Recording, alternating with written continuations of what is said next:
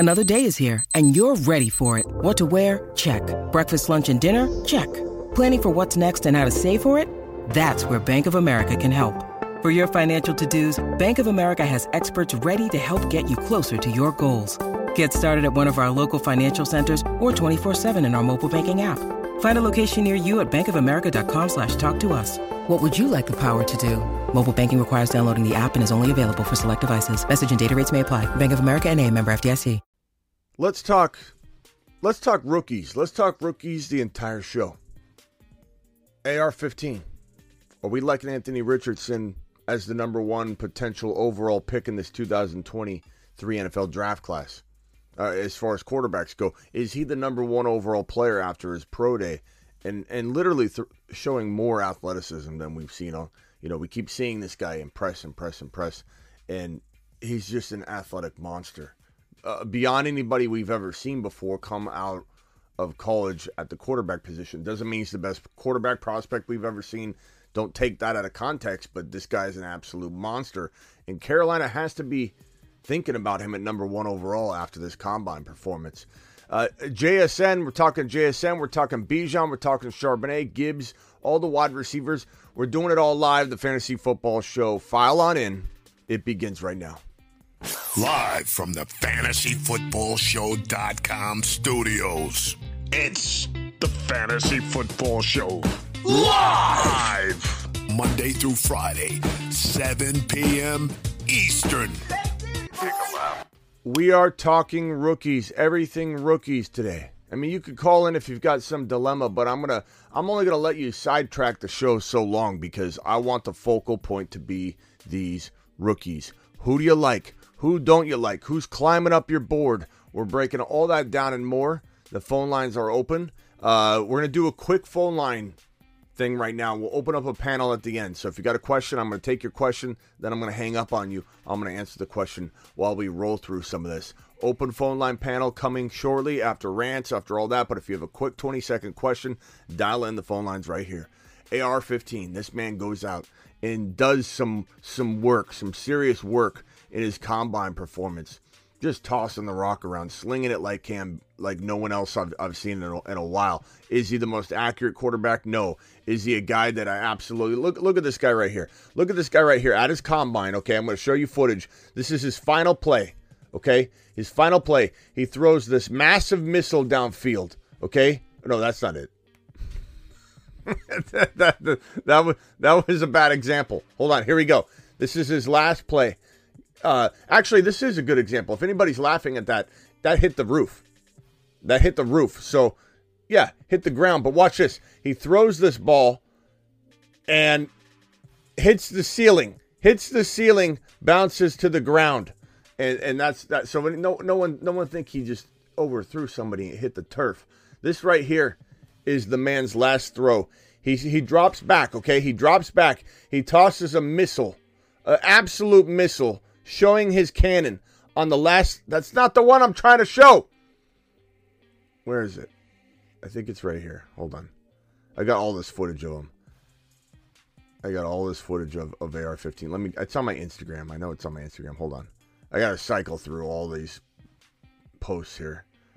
I think this is it. Here we go. So yeah. Okay. So his final throw, he rolls out. Here it is.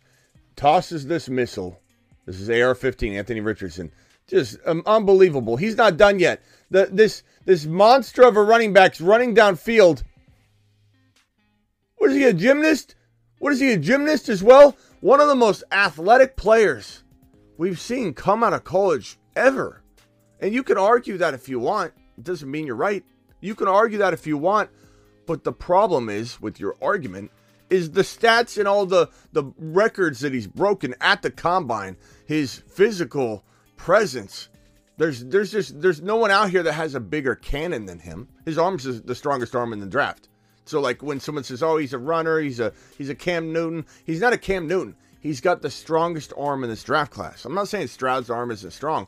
I'm just saying it's the strongest arm in the draft class. This guy could probably throw 70 plus yards down the field. I mean, he could throw 62, 63 to a wide receiver, relatively accurately. But like just chucking it downfield, who knows how far this guy can actually throw the football. But He's unbelievable. He's hitting the ceiling when he's throwing the football, throwing missiles down the field. He's doing flips. Now, flips and hitting the ceiling, those don't translate to an NFL quarterback. I get the arguments. I get the hate. A lot of people want to hate on him.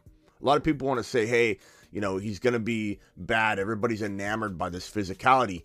But the crazy part about that is no one's trying to say AR-15 is going to be the best quarterback in the NFL. No one's trying to say AR-15, Anthony Richardson, is going to be some absolute monster because he hits the ceiling, breaks jumping records at the combine, is a physical specimen. They're saying this is a unique player that was already thought of as being this top 3 quarterback talent, top 3 to 4 quarterback talent, and his combine and all of his performances, his interviews, everything has made everybody say, you know what, this guy might be some putty that we've got to mold and shape, but it's the biggest amount of putty with the most flexibility we've ever seen come out of the draft at the quarterback position. Doesn't mean it's going to work out, doesn't mean it's going to translate, but this is unbelievable. This is an unbelievable physical specimen, and it's so hard to compare him to other quarterbacks. Saying, oh, he's Cam Newton, or Ron saying Malik Willis.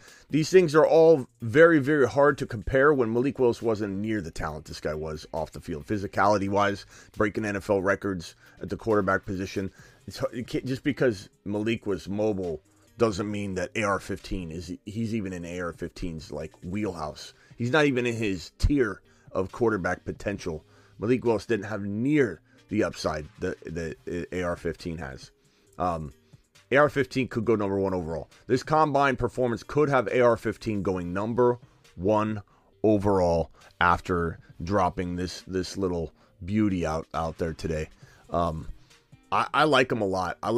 If I'm in fantasy football drafting mode right now, in rookie only, let's call it Superflex, let's call it whatever you want. Regardless, the top guys are gone.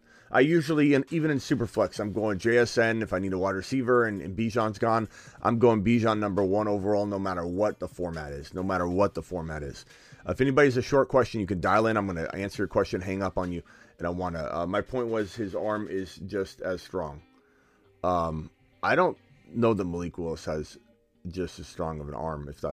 When you need mealtime inspiration, it's worth shopping Kroger, where you'll find over 30,000 mouth-watering choices that excite your inner foodie. And no matter what tasty choice you make, you'll enjoy our everyday low prices, plus extra ways to save, like digital coupons worth over $600 each week. You can also save up to $1 off per gallon at the pump with fuel points. More savings and more inspiring flavors make shopping Kroger worth it every time. Kroger, fresh for everyone. Fuel restrictions apply.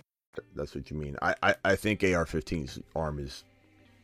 maybe Malik couldn't toss a rock, an inaccurate throw 70 yards. I don't actually remember if he's got that kind of arm, but I'm pretty sure AR-15 can outthrow him. I'm pretty sure.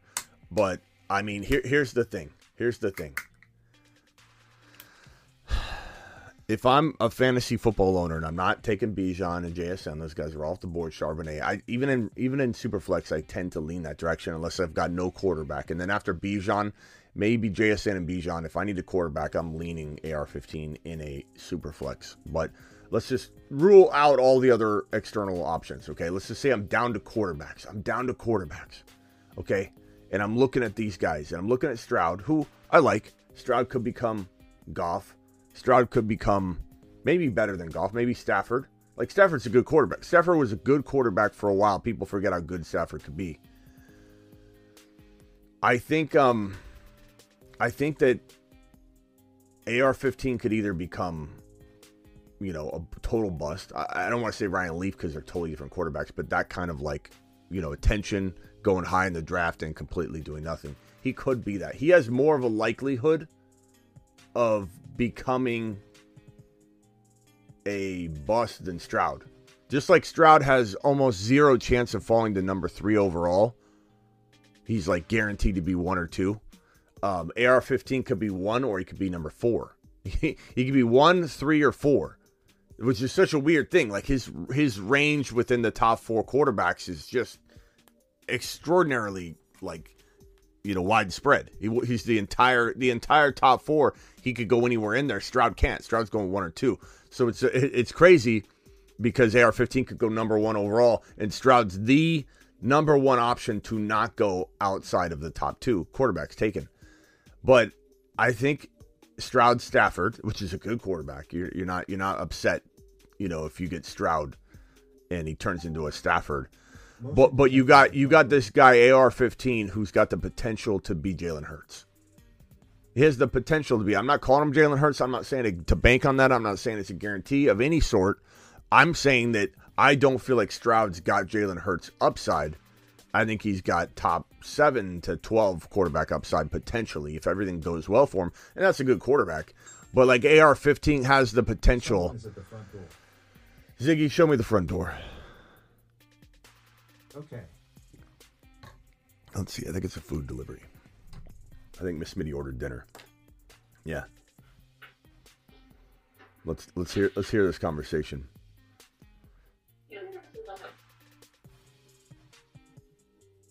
What is going on here? Somebody's delivering the wrong groceries to our house. Take them, Miss Smitty. Take them. They look good.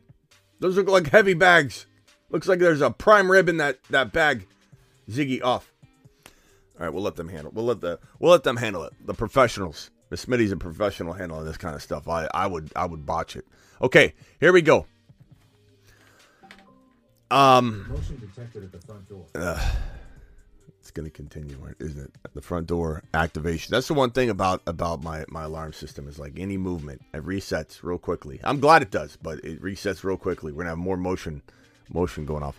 AR-15 is probably... This is so tough for me. I love Bryce Young. Bryce Young's my favorite quarterback in this draft class. I think Bryce Young's magical. I think Kyler Murray is an argument for Bryce Young, not an argument against. A lot of people say things like, Smitty, Kyler's proving that Bryce Young's not that good. And it's like, I don't think you've watched football the last handful of years. Kyler Murray, as much as I don't like Kyler Murray, when we're talking about Bijan in a minute, as much as I don't like Kyler Murray for the Cardinals, as much as I don't like his attitude, as much as I think he's a piss poor leader. All right, Denny, I'm going to answer. Like I said, I'm going through calls quickly. Denny, you got 20 seconds, and I hang up because I'm going through some rants here. 20 seconds. What do you got? Quickly, and I'm going to answer it offline. 20 seconds. I don't like AR-15's mechanics. Yeah. He's something a little slow. He's a little heavy in the top. His hips don't snap right. I'm not huge AR-15. Yeah, there's a lot of... I can't see him letting that thing go. I can see him just not making decisions. I can see it. At 20 seconds, I need to know what that delivery was and if Miss Smitty got it.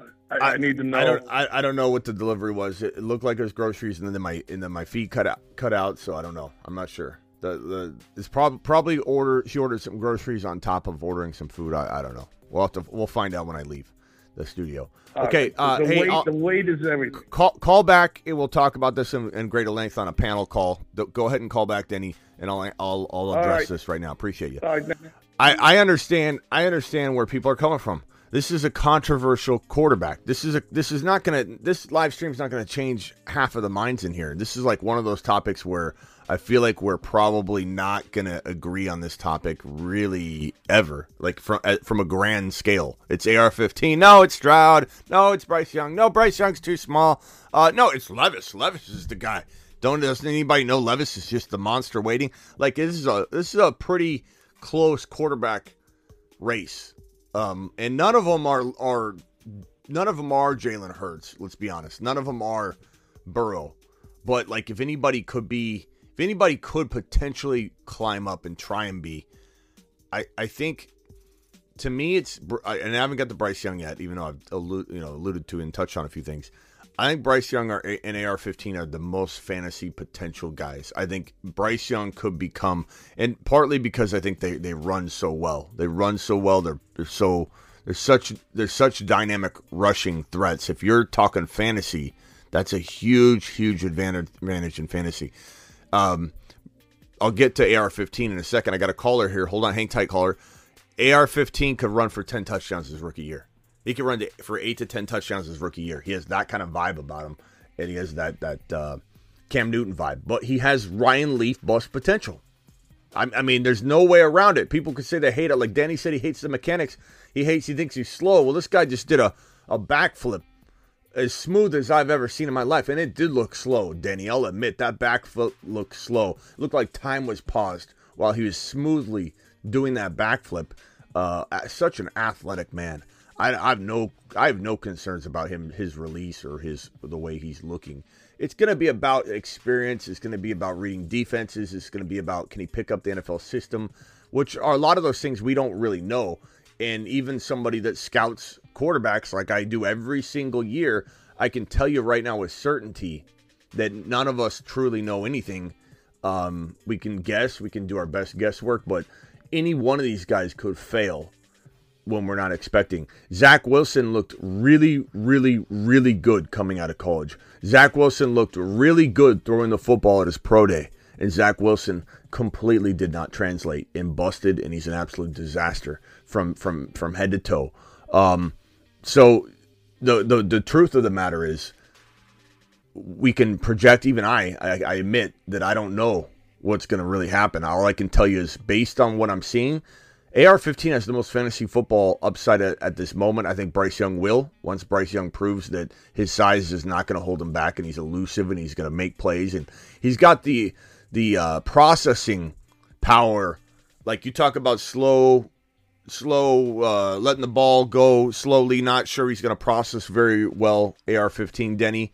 I agree there's some of that concern. That's going to be something he's got to defeat. That's the only thing he's really got to defeat, because physically he's a specimen.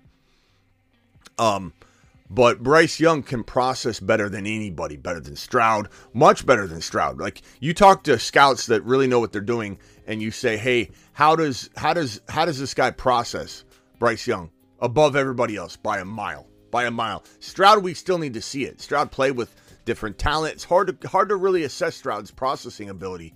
When we have Bryce Young footage, he's processing things, improving it in 100,000 different ways. This guy processes like no other in this class. So that's why I'm excited about Bryce Young. And he comes with the mobility. And if he's in the right spot, Bryce Young could be the best quarterback in this draft class from a fantasy football perspective with ease if he falls into the right spot. AR-15, if he falls into the right coaching. If this guy fell in Dable's lap, Dable would turn this kid into an absolute monster. He would be the next guy, he'd be in the Fields and Trevor Lawrence tier within a year. Within a year, if Dable got his hands on this kid, he would turn him into an absolute monster. Where does he go?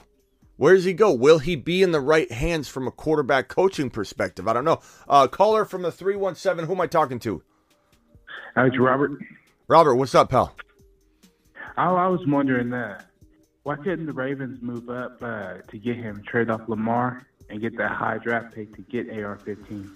Well, number one, the Ravens can't trade Lamar right now. They've franchise tagged him on the non-exclusive tag. So if Lamar signs the tag, then they can potentially trade him. They can actually trade him on the tag. But Lamar's not signing the tag because that limits his options. That means he's going back to Baltimore no matter what. Right now, he's kind of holding out in a way. Like, not signing your tag is a way to potentially play the franchise tag free agent market game, right? But also, guys, there's calls are coming in and I'm unable to accept it with Robert. I don't know what it is about some phone lines, and it's not your fault. Don't apologize. But your phone line won't allow me to accept other calls while we're on it. I have no idea why. I'm not sure the correlation behind that sometimes. But so I'm going to get you on and off real quick so I can answer these other calls. But I'm just going to say that if he signed his franchise tag, he could be traded. Right now, the Ravens can't trade him. They can't even if they want to. But I think the Ravens. I mean, it would be smart, bro, to go get AR-15, replace Jamal or Lamar. If you don't believe in Lamar and you want to start over with that type of quarterback, a running quarterback, a dual threat quarterback, this will be a smart move for them. Although I don't know that I want him going there because Lamar he just showed us that the Baltimore Ravens can't support him. Maybe they change things. Maybe they need to get rid of Lamar, start over. Maybe Munkin's going to be the difference maker. I won't rule out the fact that Munkin could be the one that changes the entire situation there, and then you start supporting your quarterback. You start building around it. It's possible, bro, but it's a shame that's happening when Lamar's probably leaving. Now, part of what Lamar's doing, not signing his franchise tag, is it's control. It's a way of holding out. He's participating in the offer sheet game but he's also holding out so he can get the right deal from Baltimore. Because think about it from Lamar's perspective. And this is what an agent would know. Maybe Lamar is doing it because of this reason. Maybe he's just being stubborn and it's going to potentially work in his favor, this part of it. But an agent would be like, if you sign this franchise tag, you have no ability to you have no upper hand over the Ravens. Right now, the Ravens are be like, here's this offer we could give you to extend you. You sign your tag, whatever.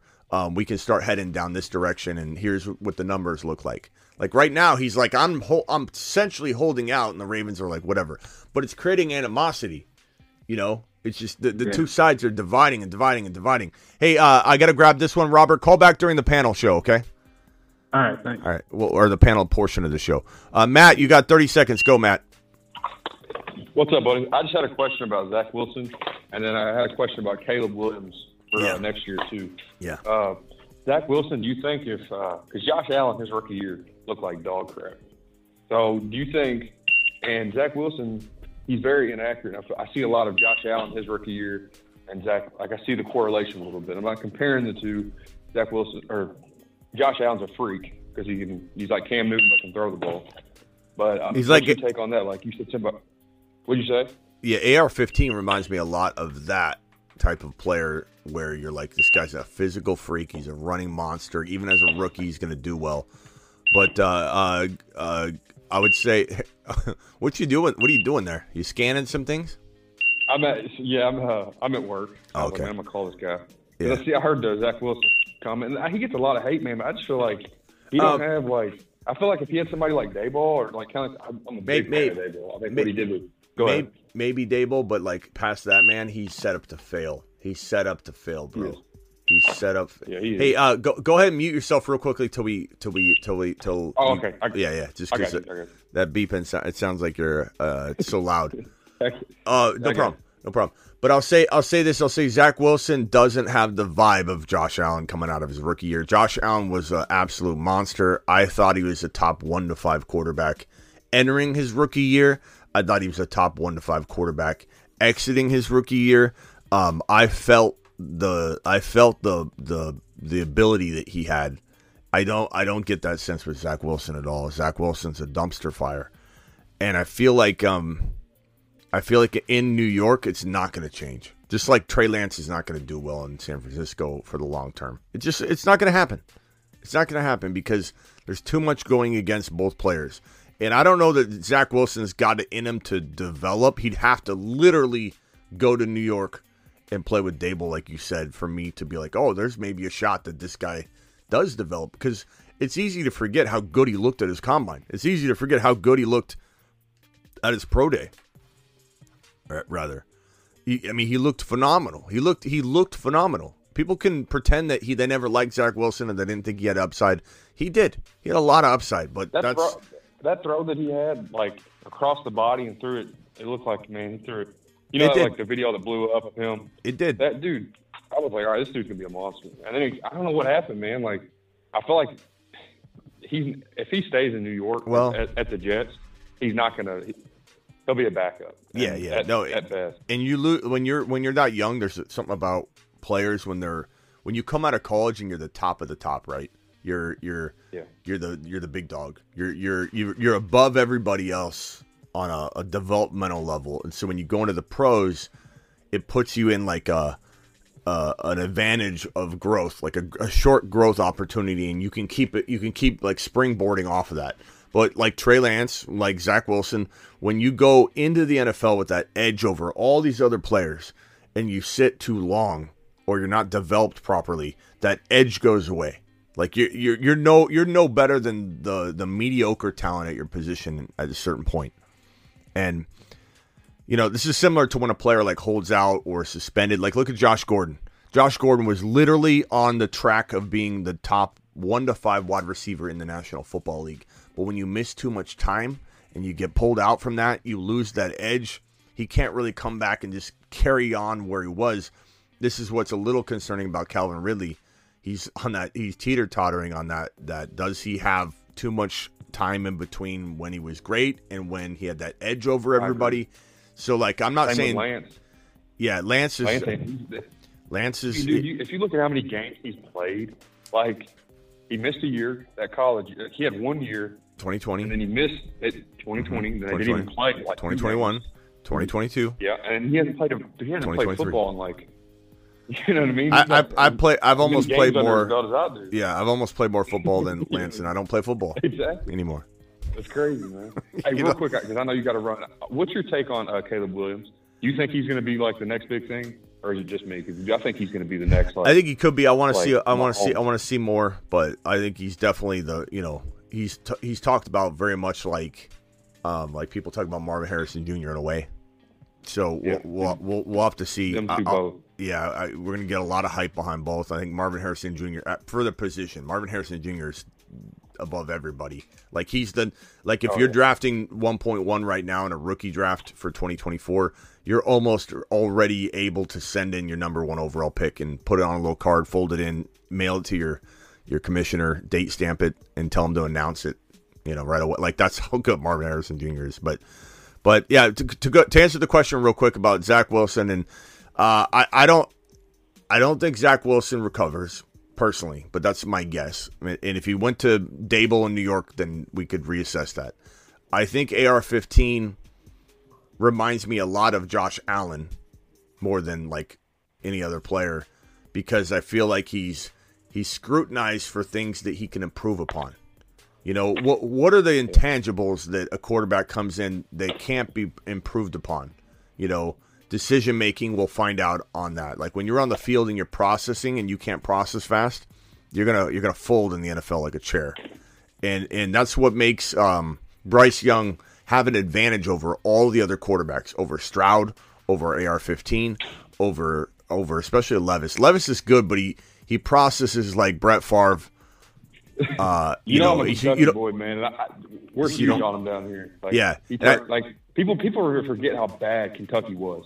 Like you take him off that team, we maybe win 3 games. We didn't play against that South Carolina game, dude, and we couldn't move the ball past like the 50. Yeah, like it was bad. I mean, it was horrible. And when I say processes like Brett Favre, I don't mean that in a negative way. I mean that in like he does things that you're not sure. Like Brett Favre made decisions where you're like, wow, like why'd he do that? But he's doing it because he's a cowboy. Like and it ended up being a really good thing for Brett Favre's career. But when you see a quarterback, you live by him, you die by him. When you see a quarterback that rises and dies by that instinct to make questionable decisions, and he does make questionable decisions. But like, can you take that and say, hey, let's assess why you did that, and why do you think that didn't go well, and can you learn from that and still be a cowboy, but start honing in on your ability to pick and choose when to do those cowboy-like things. Like that's what it comes down to for Levis. But I fully believe the AR-15 is capable if we're talking fantasy, and right now we're talking fantasy and NFL, so I got to jump back and forth and make sure everybody knows what I'm saying. But from a fantasy football perspective, AR-15 holds the easiest entry-level upside. Even if he's got no wide receivers, let's say he goes to Carolina, and Carolina's been doing pretty well trying to surround whoever they draft with talent. But it's not some amazing wide receiver room. It's not some amazing. They got Thielen. Thielen said he said they was going to go to the Super Bowl. Yeah. I love the confidence, but I'm like, yeah. Come on, man. But like he's got decent enough weapons. You put AR-15 Anthony Richardson in this offense, he'll probably rush for at least 7 to 8 touchdowns, potential 10 touchdowns as a rookie. He's a monster. He's a monster. He's going to walk into the end zone 3 or 4 times untouched, and he's going to probably score another, 4 or 5 times like on the goal line. I could just see it now, because this is the kind of offense that maybe does trickle down the field and not close out the play. You think they want to go through that like again though, like kind of like go after that same like style of QB like Carolina, like kind of like with Cam? You think they want to run that back, or you think they're going after Stroud? The vibe I'm getting is Stroud. Josh McCown himself, the quarterback's coach for the Carolina Panthers, said, hey, everybody knows this by now, but he said, hey, after the combine, or I'm sorry, after his pro day, he like grabbed him. Oh yeah. Had his hand on his shoulder. And he's like, "Hey, when you buy a house in Carolina, when you live here, we'll play horse or whatever." And it was like, was that planted? Was that smoke screen planted? Was that him being inexperienced? Do you think he knows? Do you think he actually knows? Like, no. McCown, do you think they would tell McCown? I mean, McCown's going to have a big... I'm sure he's going to have probably... I'm sure he has an idea. I'm sure he has a big say, but I don't know that the quarterback coach gets to pick the quarterback. It's a very rare power that's given to a like, if he was that powerful, they'd have him as the offensive coordinator or something. Like, the quarterback's coach... Yeah. I think it's more like he's trying to be a coach. He's not trying to be a boss or a magician with the media or whatever. I think he's trying to be a motivational dude. He's a quarterback coach, not an offensive coordinator. So he's like, slap you on the rear end. We'll see you at the top, young man. Motivational. And I appreciate that about McCown, but I don't think McCown had the sign-off ability to literally say, "We're drafting you." It was. A lot of people are going to... Yeah, hold on 1 second there, caller from the 857. Just hang tight real quick. But I think that's very telling that McCown said that, right? It's very telling.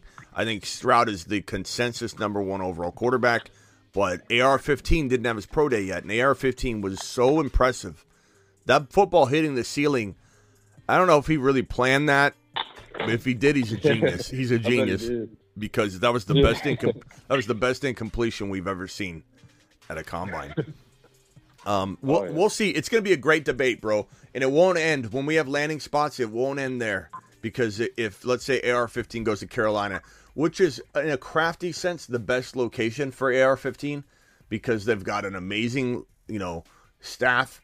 The line, obviously they're doing very well building around whoever they pull in to be competitive right away. I'm not saying they're going to make the playoffs or anything, but they're certainly going to have a nice little squad for developmental reasons to have Thielen and this crew.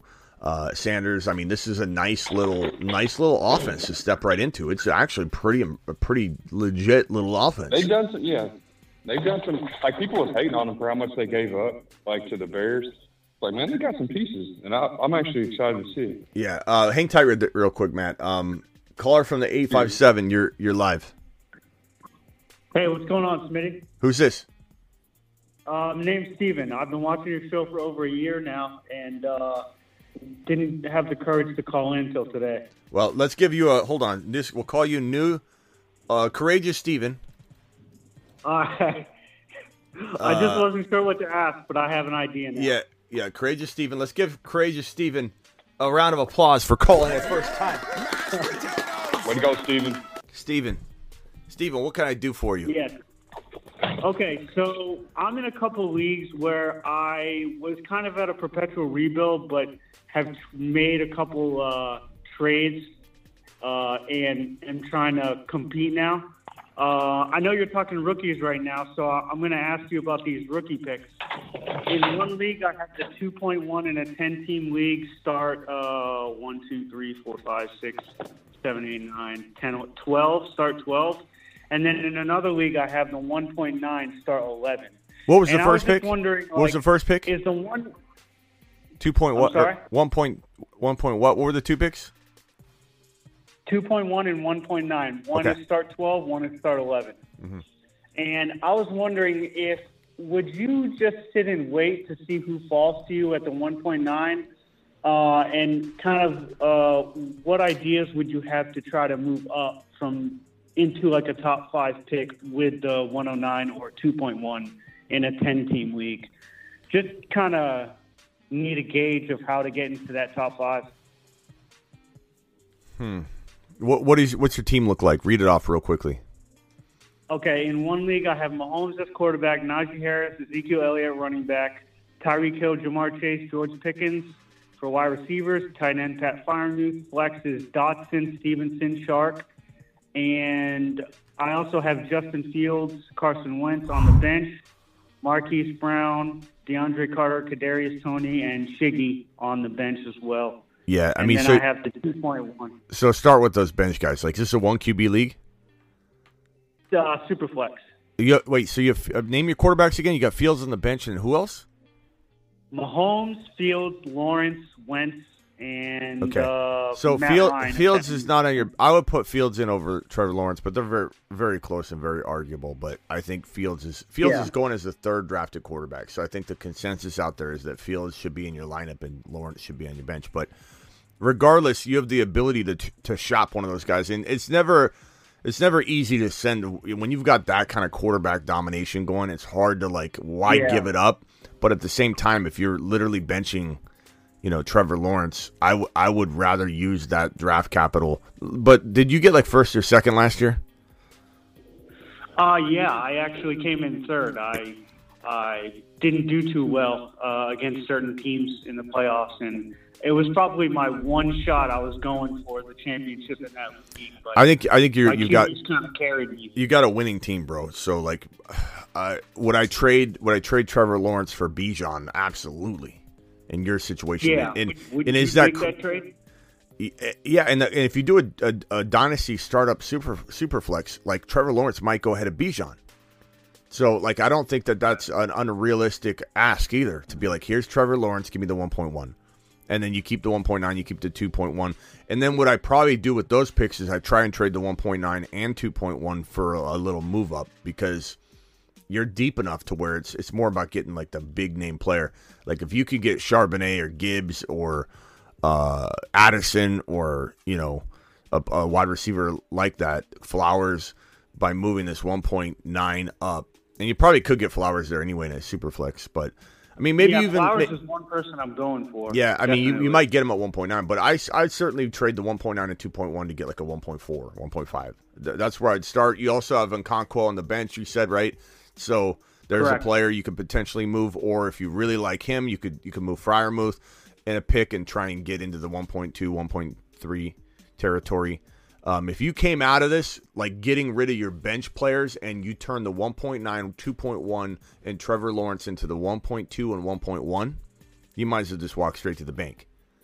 So I never thought about that. I was just trying to shop them one at a time. I'm not saying you are shopping them one at a time, but I'm trying to go get that 1.2 using your extra tight end potentially, and the two picks. So go get the 1.2, and then get the 1.1 using Trevor Lawrence. I would try both of those. Push came to shove, if I had to give up Trevor Lawrence in the 2.1 or Trevor Lawrence in the 1.9 to get Bijan, I probably would still do that, even though technically speaking, you still do that? I would. Well, I'm really deep at quarterback, so that honestly wouldn't hurt me. I would. I want Bijan that bad if I've already got Mahomes and Fields, bro. I'm not saying there's not advantages to having three QBs like you do, but you fell short, and quarterbacks wasn't the reason. So if I'm you, I look for that little edge, and you roll with Fields, who's going to ball out, bro. You're not going to want to have to decide between Trevor Lawrence and Fields anyway. And then maybe you draft with your draft pick. I made that mistake a lot of times last year where I'd start I'd start Lawrence over Fields, and then Fields had 150 rushing yards. I hated that. You got a winning team, bro. Keep building it. Hang tight if you want to hang on the panel here, Courageous Steven.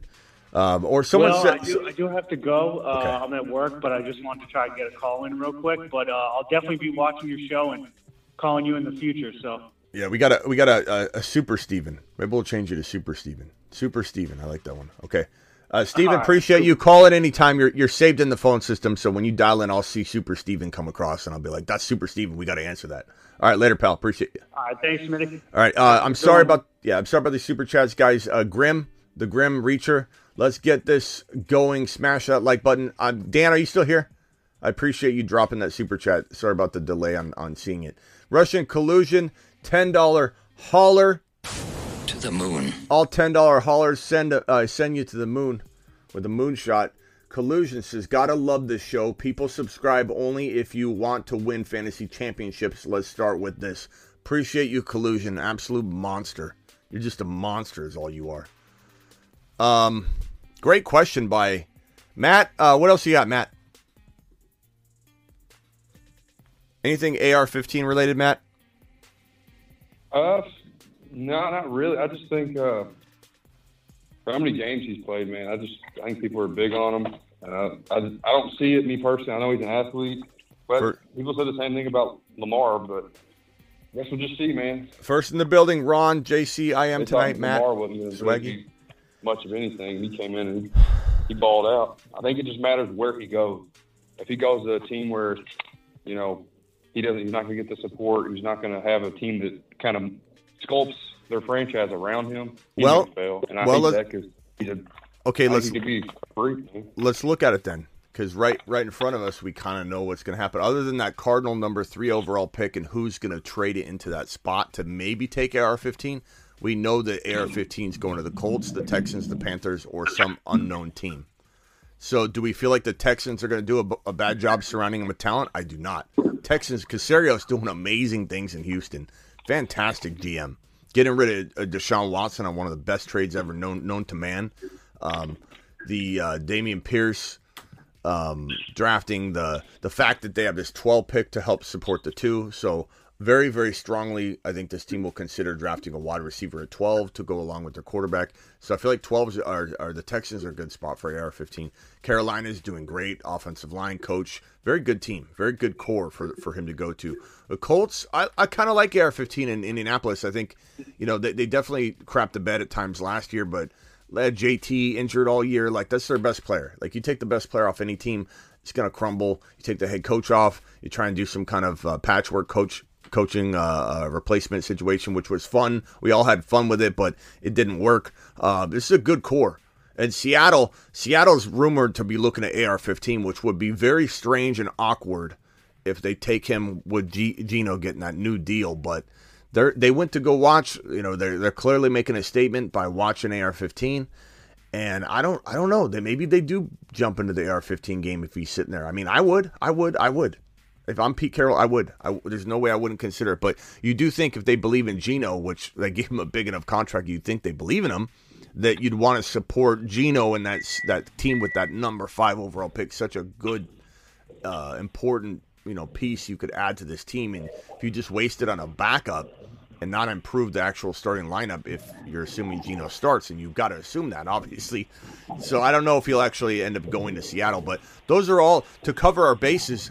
I think there's almost a zero chance he falls to 4, let alone 5. And every single situation but this unknown Cardinals pick that's going to get traded away to somebody we don't know, those are all great landing spots.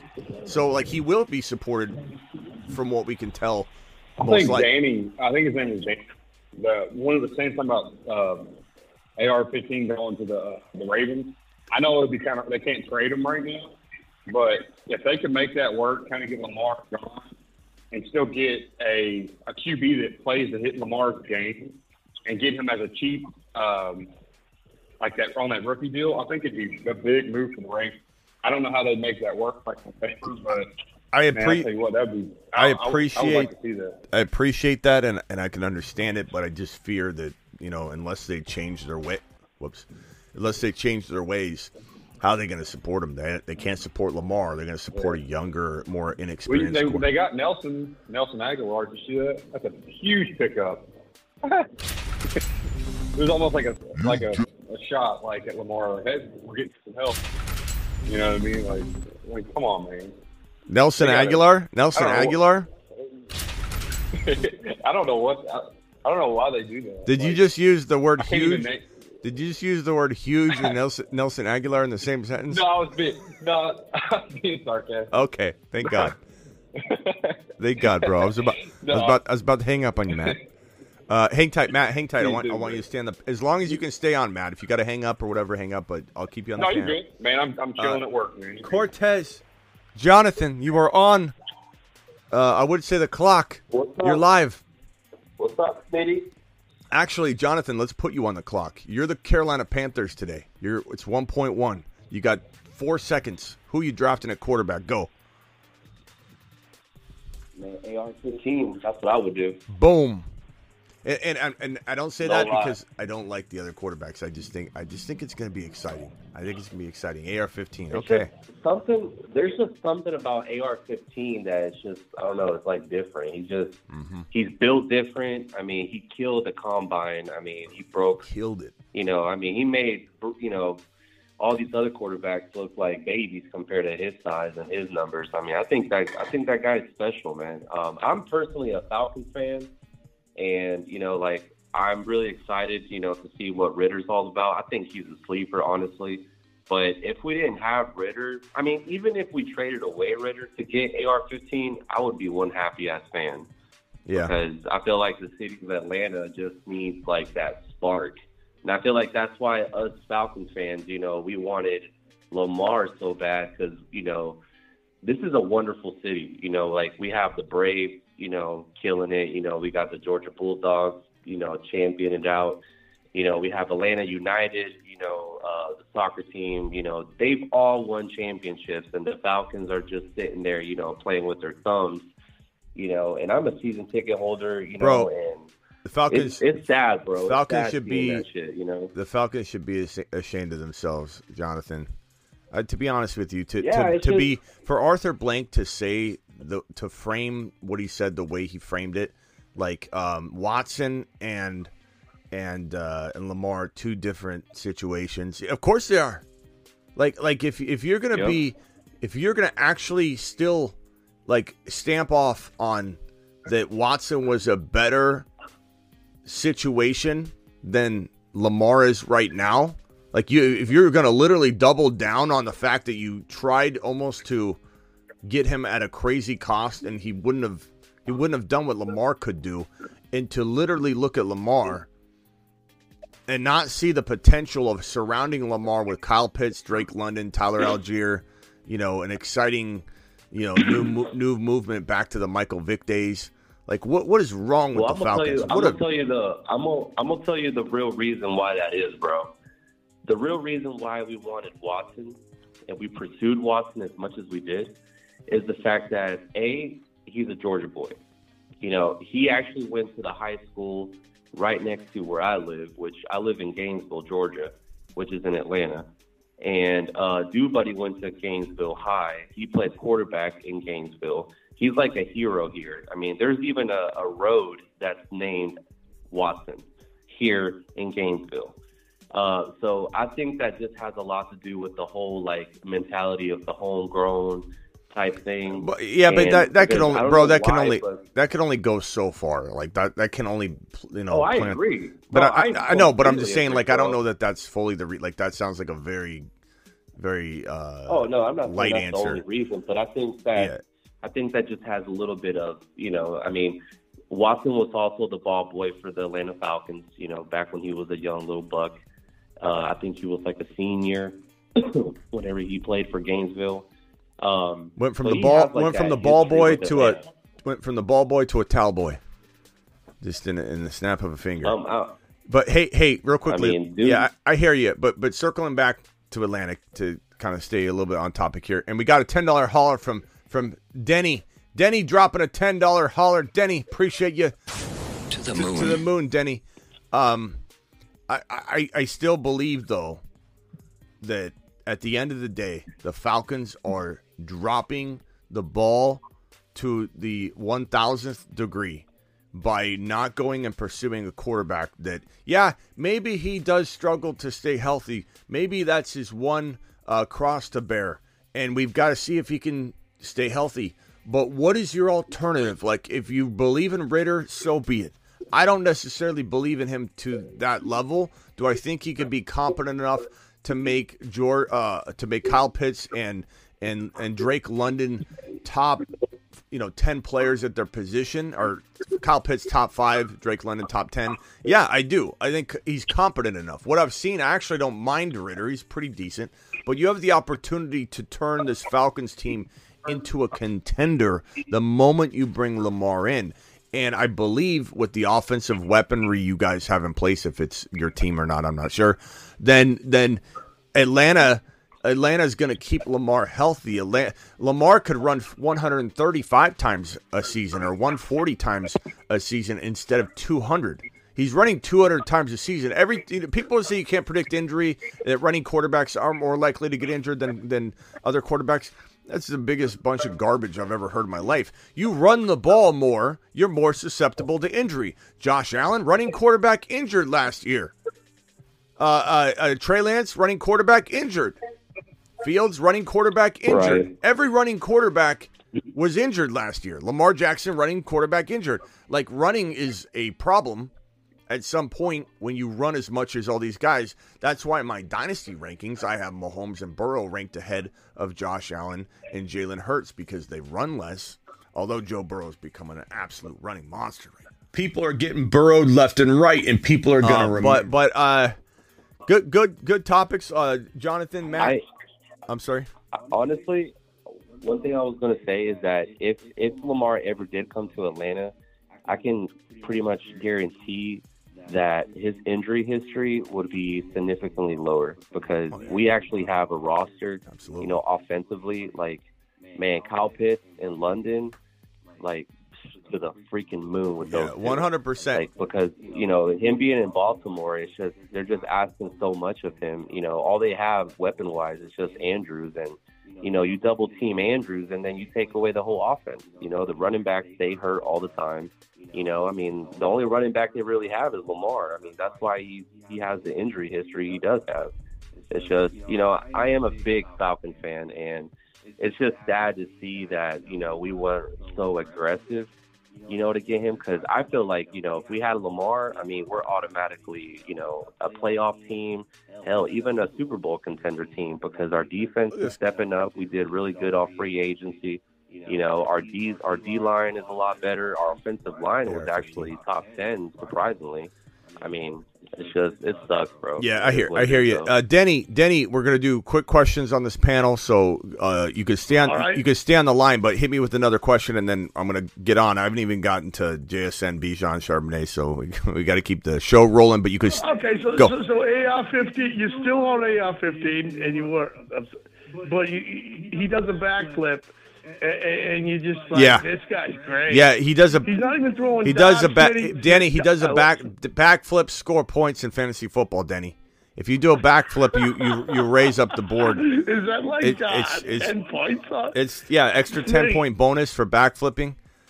Look, Denny, it's as simple as. I can't believe you're dishing this guy off. Number one, Denny. You know what I like? Denny, hold on. Number one. I've made it very abundantly clear that he's got Ryan Leaf bust potential. Like, no one's running from that. No one that likes AR-15 is running from the idea that this guy has more red flags. He's a little bit more of a risk, but he is a fantasy football gold mine. This guy is going to score 8 to 10 rushing touchdowns if he gets installed in an offense. He's never going to have the chance to do it. How is that? Because he's not. He's not. He doesn't have the. He's not a starting quarterback in the NFL. Well, that's what people said about Jalen Hurts. That's what people said about a lot of quarterbacks. So, I jumped on Jalen Hurts. No, I jumped on Jalen Hurts a long time ago when he was under Wentz. A lot of people are just assuming the negatives for. I don't know what it is. It feels like the foot in the door phenomenon to me. To be honest with you, Denny. Like, this guy could go out there and continue to impress you. You're not even talking about his accuracy at his pro day. Like, you're just coming in saying this guy can't connect. Pro day, and he was throwing ducks. I can throw better spirals than he can. And he's the moment. I'm telling you, he's throwing ducks. I'm watching him right now, bro. He's throwing missiles. What are you talking about? What are you talking about throwing ducks? Not to mention, is that what you call missile? Yeah. I do. Throwing 64 yards down the field. Hey, throwing 64 yards down the field to a wide receiver, running a go route, is throwing a missile, Denny. Like, he's throwing missiles. He hit the ceiling with one of his missiles. Do you know how low that ceiling is? It's Florida State. They have the lowest ceiling. They haven't re-upped the place. I already know about that. I know you know a lot more about. I love that you told me to get off, but you're still on AR-15. Smitty, I love you. I absolutely love you. Here's what I'm gonna say to everyone. All right. Here's a quarterback. Maybe he's under your radar. All right. He's from Fresno State, and his name is Jake Rayner. And this kid can throw some dimes. He throws dots, and he has an excellent wide receiver. Have you looked at him? Yeah, I mean, it comes down to draft capital too, though. Shut me off. It comes down to draft capital too. Like if a guy's not going to get drafted to start, or if a guy's going to get drafted at the tail end, unless you're Brock Purdy, and if you're going to get drafted at the tail end of a draft, like where is he going to project to go? That's Mr. Irrelevant. That's going to depend on whether a team's going to have a high investment in him. So it depends on where the guys go. Like he could what's this guy? What's that guy's name? Chick Rayner? No. The other Stetson Bennett. I like him a lot, but he's a guy that could potentially, I don't know, he could potentially be something special. But if he falls very late, then there's a less likelihood of it, because the further you fall, the more the two national championships right there. Yeah, I like Stetson Bennett. I think Stetson Bennett is at least the fourth or the fifth quarterback in this fifth quarterback. I'd say Levis is ahead of him, but I think if I had to draft somebody, Hendon Hooker's pretty good. Past those guys, I don't know that anybody, Stetson Bennett, Hendon Hooker, Levis, like past those guys, I don't know anybody's going to walk into a really great situation to become a starter at the NFL level, but you never know. All it takes is one injury. Tom Brady, look at Tom Brady. These things happen all the time, and that's the one thing about I don't remember Tom Brady doing backflips at that's the true. pro That's day. true. He didn't. And another thing,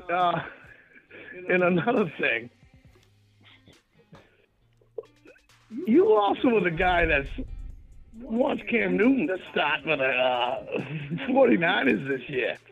I'm starting to see, you think these big guys can just you gotta throw darts before you bash it through the line. You can't just have. Why don't the 49ers just use Christian McCaffrey part of me, for the quarterback? Part of me right? thinks you didn't watch that live stream fully, the way you're talking about it, Denny. I don't think you watched the show, because this is what I actually said. This is what I actually said. Someone's going to come in here, and Denny, this is you right now. Run their mouth saying that Smitty thinks that I'm the guy. Cam Newton should be the guy. starter for the San Francisco 49ers. Not what I said. I said I would rather have Cam Newton. I'd rather have Cam Newton and trade Trey Lance away if I'm going to destroy Trey Lance anyway, and put Cam Newton in as my third quarterback. Maybe he starts a couple games. I knew where you were coming from, Smitty. But Denny, if Cam Newton starts a couple games, you don't think Cam Newton's going to be able to facilitate better than Josh Johnson, better than any other options they have? Sam Darnold? Cam Newton's better than Sam Darnold? In the world, Cam Newton's better than Sam Darnold? How about snap? How about throwing dots? Whatever happened to that, I don't know. All right, Denny, hold on. Hang tight. Mute if you can, and then we'll come back to you throughout the panel. Let me see. I'll mute. Smitty, I love you. Any chance Tyler Algier makes a satellite man list? He could, Matt. Thank you for the super chat. He certainly could, but I think we need to escape the NFL draft before we get to any point where we can start anointing him to be an actor. Algier's the truth. All right, Denny, mute. Hit the mute button, Denny. Denny, hit the mute. Hold on, Prime. Hit the mute button. Prime, you're my boy. Okay, Eagles need to play. I'm sorry, Smitty. All right, last chance there, Denny. You just missed all of them. All right, Denny, you're gone. I'll mute. Denny, you're gone. Eagles need. Denny, you can call back in 10 minutes. You're in timeout. Eagles need to play two QBs at once and get Lamar. I don't know about that one, bro. All right, appreciate you dialing in, Denny. We'll get back to you in a second. Let's move on. So AR-15, we're going to continue to have a mixed bag. I totally predict half the people watching hate him, and no matter what he does, they'll refuse to accept any sort of progress or, oh, yeah, he did look good there. Actually, I'm starting to change my mind. He's not going to change anyone's mind. You're against him, you're against him. It's just the way I think that vibe is going to be. And the same thing with some of the Stroud haters. Like, I can admit that a lot of people don't want to see Stroud's improvements, and they just continue to say, I don't know why I don't like Stroud. System guy, had too many weapons. A lot of people are going to hold on to that, too. Similar to Fields. Like, a lot of that was said about Fields. He never translate. Ohio State had these weapons, and now look at Fields. Like, so you got to consider all those things on both sides of that. Stroud's really good. Stroud could be, like I said, Stafford-level quarterback, or Goff. Those, from a fantasy perspective, those guys have played at the 6 to 7 overall fantasy football level. So I'm not knocking Stroud at all. But I think AR-15 just gets so much hate when he's it's like putty, and it just depends on what coach gets him and how they mold him. But I really like the upside. The physical talent's through the roof. Fantasy football wise, score 8 to 10 touchdowns as a rookie. It's crazy to think on the ground. JSN is impressing me more and more every single day. JSN did amazing things at the college level while Garrett Wilson and Olave were both on the roster, both in the lineup. When they were both in the lineup with JSN had his, 1,600-yard record-breaking season. To do that with those monsters alongside of you, to have Garrett Wilson call you the best wide receiver he's ever seen or played with, these are all very, very good things. And this guy comes into the combine and his pro day, touted as probably the best route runner in the class. He goes out and smashes the cone drill, doesn't run the 40, gets a lot of flack for that. A lot of people say he's slow. He goes out and runs a 4.8 to 4.52, 4.53 with some hand timers, people ripping on that. But to improve upon his speed, the one weakness that everybody kind of had for him, and turn that into not even a mediocre number, like a strength. 4.48, 4.49, 4.5 flat. That is actually fast. It's not a burner, but it is fast for a wide receiver that runs precision routes like this guy. Cooper Kupp like wide receiver with actually, I would say, some good wheels on him now. And that's impressive considering that I don't think he ran close to a 4.48, months and months ago. So I'm real impressed with this kid.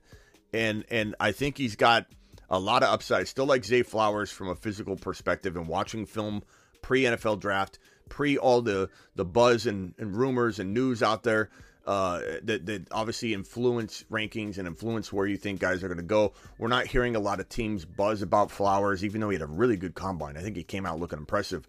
But the vibe and the buzz isn't necessarily supporting the narrative we were hoping was going to be painted about him. And so he's feeling like he's dropping to the 3rd, 4th, maybe 4th, 5th, but 3rd, 4th wide receiver taken on draft day. And, that's going to potentially put him in maybe a lesser situation. Draft capital's lower, all that stuff. So Flowers has that potential to be a monster surprise. Anywhere in the first round will be good value, but where does he go? Where does he go? JSN's looking like the safer option of all the wide receivers in terms of translating at the next level, but Zay Flowers is quietly still my dark horse. We'll get to Bijan in a second. Let's get to these other phone callers. Yellow Boy's been on hold for a long time. Yellow Boy, what's up, pal? And then I got Ron Navy and Corey next. So let's go to Yellow Boy. What's up, Smitty? What's up, man? I ain't making no noise. I'm just sitting here relaxing. I see the players you got up on the screen, and I really wanted to ask you about a couple of other players, though, that wasn't, I don't want to get off topic or nothing, man. What you think about Kareem Hunt and the Chicago Bears backfield? Have you heard any updates on Kareem Hunt and the Chicago Bears backfield? What you think on that this season? He's the biggest threat right now to reign all over some running backs parade. Like, he's the only like big name free agent rookie running back left.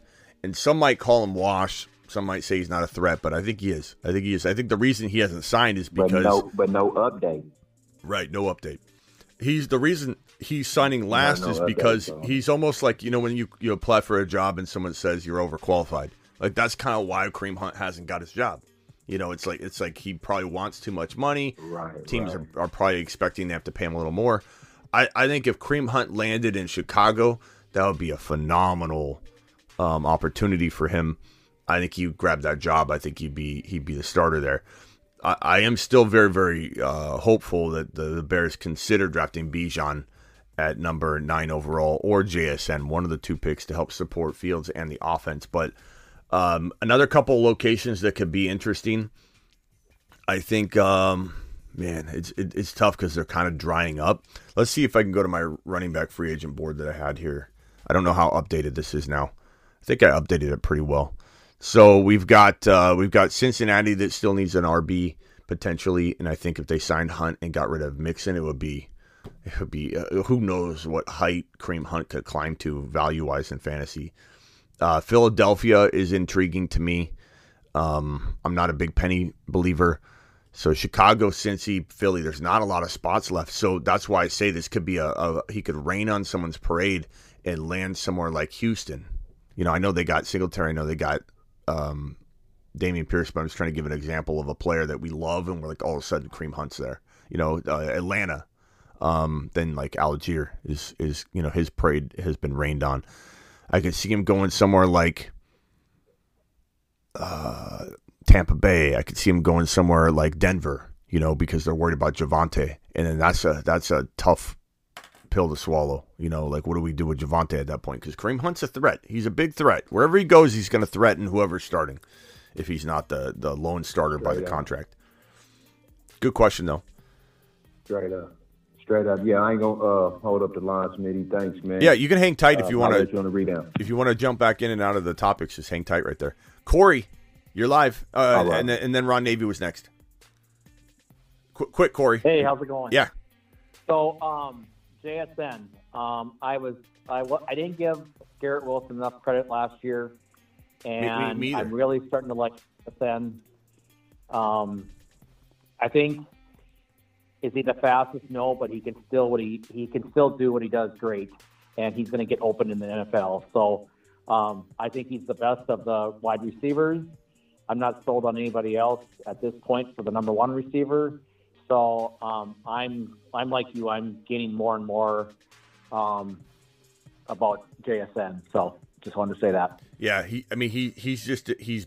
his trajectory has been going that way. It's not been going down. It's not been going level. It's been nothing but like goodness the entire way. He's learning more, getting faster, proving all the things we thought we would know about him or learn about him. He's proving them right. Like, he hasn't dropped the ball anywhere. Pardon the pun, but like he's just an impressive guy, just an impressive player. And the compliments he gets, like from Garrett Wilson and players that you really, really, you should feel like there's some weight behind that when Garrett Wilson says he's the best receiver he's played with ever, and to do what he did, that 1,600 plus record breaking season, with both of those wide receivers, Olave and Garrett Wilson, in the lineup. That's unbelievable. That's an unbelievable feat to deliver that kind of production. This is a guy that's gonna be a quarterback's best friend, man. This is a guy that could be Cooper Kupp targeted. This is Cooper Kupp kind of targets. He's gonna you're gonna lock on him as long as he goes to the right quarterback situation, which he may not. But I kind of feel like Houston would be stupid not to draft him alongside of their rookie quarterback they take at 2 and take JSN at 12. The Bears would be ridiculously stupid to pass on him here if they decide they're going to go Kareem Hunt or whatever at running back, a second-round running back. You could get Charbonnett. What if the Bears trade up even and get Charbonnett? What if if the Bears come away with Jaxson, Smith-Njigba, and Charbonnett, it's going to be a very similar, like, the Bears crush this offseason and draft like the Jets crushed it the Sauce Gardner year. Like that's how good this Bears organization is approaching this offseason. And if they draft JSN and Charbonnett, good Lord. This is I've got my Super Bowl picks in. I have this team going to the NFC Championship, and I'm dropping future picks on the Bears. This is how Cincinnati Bengal I feel about the Bears this year. And I think people will get on board. And remember, people were more, you're an idiot. This is absolute stupid prediction. They're more negative to my Bengal prediction, their rising year, than people are to my Bear prediction. Like my Bear predictions, I feel like people are saying it's a little bold, but at least people kind of see it maybe developing. So I don't care, but the Bears are my team that I'm predicting to absolutely explode and just completely take the NFL by storm. Just by storm. Well, what's ironic is the Lions did such a good job last year getting a good team, and now the Bears are doing the same thing, and they're in the same division. And my God, the way it's going, the Lions and the Bears are going to be first and second over the Packers and Vikings. And I'm a huge fan of Vikings. Yeah. I do believe they'll be first and second. I think the Vikings they'll do well during the regular season like they always do, but the Lions are division winning capable. The Bears, I think, are not only division winning capable, but they're conference winning capable. They really are. I'm doing a bunch of futures on the Bears and the Bengals, the Bears and the Chiefs, the Bears on who's showing in the Super Bowl on a parlay. Corey, hang tight real quick. Sleeping on NFC North, Smitty. Yeah. I think y'all sleeping on the Packers for the NFC North too. Jordan Love, that boy gonna be dangerous. Yeah, I mean here's what I've said about that division, bro. Is it's the most well-rounded division in the NFL because it's not like you have the best, the top team or the top two teams. Like there are divisions that have two better teams. Like look at the Bills, the Dolphins, and the Jets. Like that's a really good division. But then you have the Patriots, who could be great too if they got Lamar, and then you start looking at that being comparable. But the Packers, the Lions, the Bears, the Vikings, like those are all like neck and neck. It's going to be a straight up biggest dogfight division race in football. Like you can't discredit the Vikings to being a potential division winner. You can't discredit the Lions. You can't discredit any one of these teams could win. It could be a one game like race where there's like ties involved, like who beat who, and like that's how close this could be. It's a well-rounded division, super electric division. Straight up. Hold on, let's go to Ron Navy real quick. Yellow Boy, hang tight. Corey, hang tight. Ron Navy, you're up. Hey, Smitty. What's up? Hey, here's my thing: is we're talking about AR-15, but in JSN, what is JSN? Garrett, Wilson, and Olave all have in common? Quarterback. The number one quarterback in the NFL draft. Yep. Not the number two, not the number three, the number one quarterback in the NFL draft. And if you follow history, look at who played with Burrow in LSU. So you translate these receivers that are going to the NFL, having great success, look at who their quarterbacks were in college, and look at the quarterbacks step up when they get to the pros. Well, same type of thing. I will say a lot of people going to blow. Two of them already proven, and you got a third one going. And with Burrow, you had two of them that are in the NFL that are the top two wide receivers in the NFL, and then you got Joe Burrow. Yeah, but some people will argue that as a negative, though. I'm not saying it necessarily is. I don't really buy into if you're an Ohio State quarterback, you don't translate at the NFL level. Look at Fields, but it was a thing. It was a thing where it's like, here are all these receivers. The quarterback's not translating. The receivers translate. Like, there's an argument against what you're saying, but I also feel like I don't care about history to that degree. I care about each individual player. And I've said I think Stroud could be 6 to 12 capable at the NFL level. He could be. He's very, very much the safest quarterback in the group. He's the safest to become Stafford. But is somebody willing to take the risk that this guy turns into Ryan Leaf or becomes the next maybe Jalen Hurts or the guy right below that? I mean, I get both arguments, and I totally understand Stroud believers. I just think most Stroud believers don't even see AR-15 as an option, and that's the only part where I think I go in and defend AR-15 more than really. Look, I'm a Bryce Young guy. I want Bryce Young over all these guys, but this is such an exciting fantasy prospect, though. Like Stroud, from an NFL perspective, I think he's the safest guy. He probably is the safest guy. Bryce Young comes from a team that puts out garbage quarterbacks. Alabama does not put out NFL quality quarterbacks, and the only one that they did had to go to Oklahoma to play, and that was Hurst. But you could also say Ohio State. You could also say Ohio State doesn't translate until Fields and like Sure they do. You can use Fields all day long, but it's not Fields' fault that he got drafted to Chicago and went through. I like Fields. I'm using Fields as a good example. I'm saying that a lot of people have made that claim. I'm not saying I do, Ron. I'm saying a lot of people have made that claim about Ohio State quarterbacks. I'm telling you, I don't care about historical. Ohio State doesn't produce this, or Bryce Young can't produce because his team doesn't. I could care less about any of those things. I'm a case by case type of guy. And when I look at Bryce Young, I see something special. I don't care where he goes to school.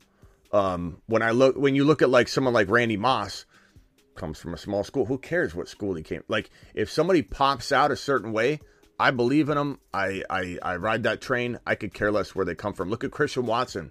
Everybody wants to rip on Trey Lance, small school. Christian Watson and Trey Lance played together, same school, North Dakota State. Watson's a monster, and he shouldn't be based on the way people talk about, it comes from a small school, bad competition. I really didn't care. You what? Alabama's known for their defensive players and their running backs, and that's basically what they're known for producing in the NFL as far as quality. You have to kind of look at the schools, maybe not the smaller schools, because you're always going to have outliers in the smaller schools, but the big programs, you have to look at what talent they are sending on a normal basis to the NFL and how that talent is performing. Now, yes, there are variables, but usually the positions, they're pretty consistent on what they generate out into the NFL. They're all pretty consistent. You know, you got certain big teams that send out wicked wide receivers. Some of them send out wicked quarterbacks. Some of them send out wicked running backs. I mean, on a consistent basis. And that's all I'm saying. Yeah, but I know. But what I'm saying is most people will use that as a I'm not saying Stroud's gonna. I'm just saying most people use that as a negative toward, like, Ohio State quarterbacks, for example. They're good because they always have a system and these awesome wide receivers, and that's why they do good and they don't always translate. But like I said, I don't care about that because Fields is translating. None of it matters to me. I love Bryce Young for his skill set and his magic and things that you can't measure. I like AR-15 for his raw physicality and ability to, I think, walk into an offense and run for 8 to 10 fantasy football rushing touchdowns, because that's what we're essentially looking at the end of the day, right? From an NFL perspective, I still think he's going to be smooth. I think he's going to have, where he goes is really crucial. Like, if he went to Carolina with good coaching, then I think he would probably thrive there right away. If he went to Houston, I like Houston a lot, the way they're building. I don't know if the offense is going to be as capable of translating his game quite as fast, but we'll have to see. I do like it if they take JSN. If they take JSN or Quentin Johnson, I mean, you give AR-15 a guy that needs to work on his accuracy, everyone says, or prove his processing speed, which I agree with that. I think we got to see that. That's part of why he could be a bust. There's a potential bust in AR-15 for sure. If he can't process the NFL game at the NFL level fast, then he's going to fail. But if you give him Quentin Johnson, a very, very big wingspan target on the field, like, that would be amazing for him. So I don't know. It depends where he goes. Bryce Young, I know everybody hates his size, but that guy processes better than everybody in this draft class by far. And they're definitely smarter minds than me that evaluate the actual mechanics of quarterbacks that have scouted and said this guy's processing ability is just off the charts. His ability to process this situation, get out of this, get out of that, extend a play. They all have qualities, and even Levis has got a cannon. And he's got that Brett Favre grit and mentality that you don't know if you're going to be able to rein in or not. You know, that's his decision making is questionable. So it's like all four of these quarterbacks have a lot of upside. Even Hendon Hooker. Hendon Hooker didn't get injured and tear his ACL. He would be in the Levis category for sure. So they're all. We could argue left and right about all these guys, but the honest truth is maybe one of them translates. They don't feel like they're a group of Joe Burrows. I think one of them could be in the Trevor Lawrence category for sure. I really do believe one could. Just like I think these wide receivers probably won't translate like everybody wants them to. There's probably one Drake London type level player in this class. Maybe two if we're lucky landing spot wise with Flowers and JSN or Addison. But there's so many, like this draft class. I think we have really high expectations based on last year, and I hope we aren't disappointed. We very much could be, but well, for me, I think Stroud is going to be the guy that is like Burrow, and I think the rest fall on deaf ears. I think the rest try and they don't make it. That's how I feel about it. But here's something else really quick. Is Heating was in the chat, and he was saying that most of the Moon Men last year bust. do you have time to bring up the Moon Man and let's see who actually did bust? Because I'm like, no, they didn't. Most of them actually did really well. And so he was saying that most of them busted. Shame on you, Heating. All right, hold on. Let me find the yearbook. And I told him back, I said, well, it sounds like you had a depth problem there because I grabbed Moon Man, and even though there were some key injuries, still I had the depth and I was able to overcome those injuries. And the Moon Men did great for me. I mean, you're talking about Walker, you're talking about Lamb. Yeah, Walker. I mean, Walker ETN won leagues for people where you drafted him. Hall was on his way to winning leagues. Javonte was on his way to I think becoming what we thought he'd become. He didn't. But Hurts was an absolute doubted monster. A.J. Brown was doubted by a lot of people, and a lot of people are going to remember that different because memories are cloudy. St. Brown was an absolute weapon. Lamb exploded. Joe Burrow. I mean, I don't know what more you want from a bold prediction list, Heating. I think you should take a lap. Yeah. Right. I don't think he was looking at it. I don't know who he drafted, but he was like in there saying my team did good at the first half. And then I think he must have had Hall, and he must have had Javonte. Actually, note the yearbook isn't even fully the Moon Men list. Oh, because you missed Schultz too. Schultz was on there. He came in at the end of the year. He did really good. And you had a couple other players on there. Here's the original. Here's the original Moon Man list. I found the screen. So Javonte, Dameon Pierce, and there was an X over him because something happened at the end of the year or whatever. We're just checking off like things. But St. Brown, ETN, Lamb, we had Khalil Herbert and Trey at the bottom with X's on him. But Khalil Herbert, I mean, if the Bears don't bring in an RB, maybe he's back on the Moon Man list or at least the Satellite Man list. Tony Pollard exploded. Rashad White was pretty effective given where you got him. But yeah, I mean, this list was, I don't know what more you could want from a bold prediction list. Yeah, I remember I voiced my opinion about I was not high on Pierce last year, but that's fine. I mean, it happens.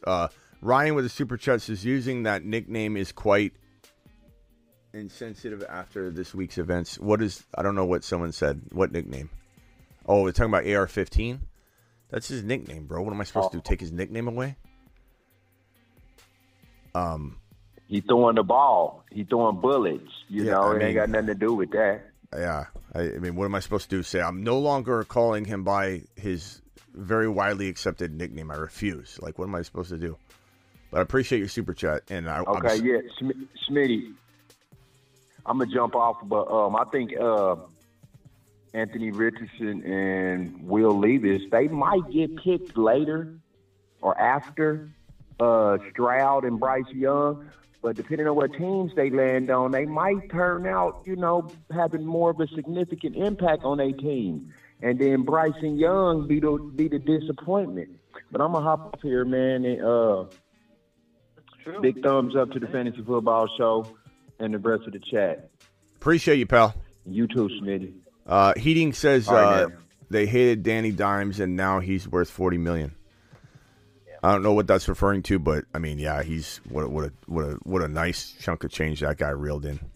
I wish more than anything that Dable would have ended up with AR-15. That would have been something to watch, because this guy can take talent and mold it and sculpt it at the quarterback position better than anybody, and that would have been a very fun thing to watch. Okay, so thanks for bringing it up, Smitty, because I could have been wrong. Maybe I was thinking maybe there was more men that were busts on there than there were that were hits, but no, that was it. My memory was they were pretty much they were great. I didn't take anybody off. I put X's on them so Trey Lance busted, he has an X on it. I didn't take anybody off. That was the actual Moon Man list. Let's see here. So JSN, we've talked about Bijan. I mean, there's not much to talk about with Bijan other than I don't think anybody is coming out of the NFL combine or essentially the last couple months saying to themselves, "Oh yeah, this guy didn't impress me. He's going to fall." His fall in potential projected ADP value or draft where he's going to get drafted in the NFL draft, it's fluctuating right now. It sucks because I think teams are very capable of reverting back to that running backs just shouldn't be drafted higher no matter what mentality. But all it takes is one dancing partner. So we are running the risk of this whole row we called Bijan row, 6 through 10, the 5 picks in a row where Bijan could go. Like this, I don't know that this is that attractive of a row anymore, obviously, because the Lions got Monty, the Raiders franchise tagged Josh Jacobs, the Falcons. I don't know if they know what they're doing. The fact that they won't even look at Lamar, won't even look at him. They won't even look at Lamar makes me question their ability to build, but we'll see. Bears, I think there's still a possibility here. Eagles, I don't know about this pick anymore.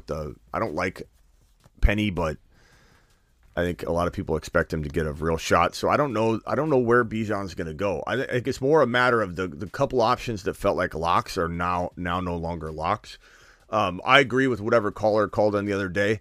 I would take, if I was the Cardinals, I wouldn't even mess around. I'd take Bijan at 3 overall. Would I trade down a little bit to try and gain some value somewhere? Probably.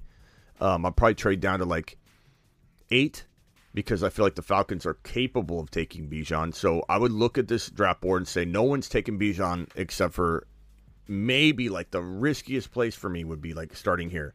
So I would take this 8 pick. I would trade the 3 down to the 8. The Falcons might want a quarterback anyway. Falcons, that would be a good trade for the Falcons. But if they love Ritter and they don't want to go after AR-15, this is a prediction for me. The Cardinals trade with the Falcons. The Falcons feel like the most likely to be like, okay, this is why we didn't go after Lamar. And I might apologize.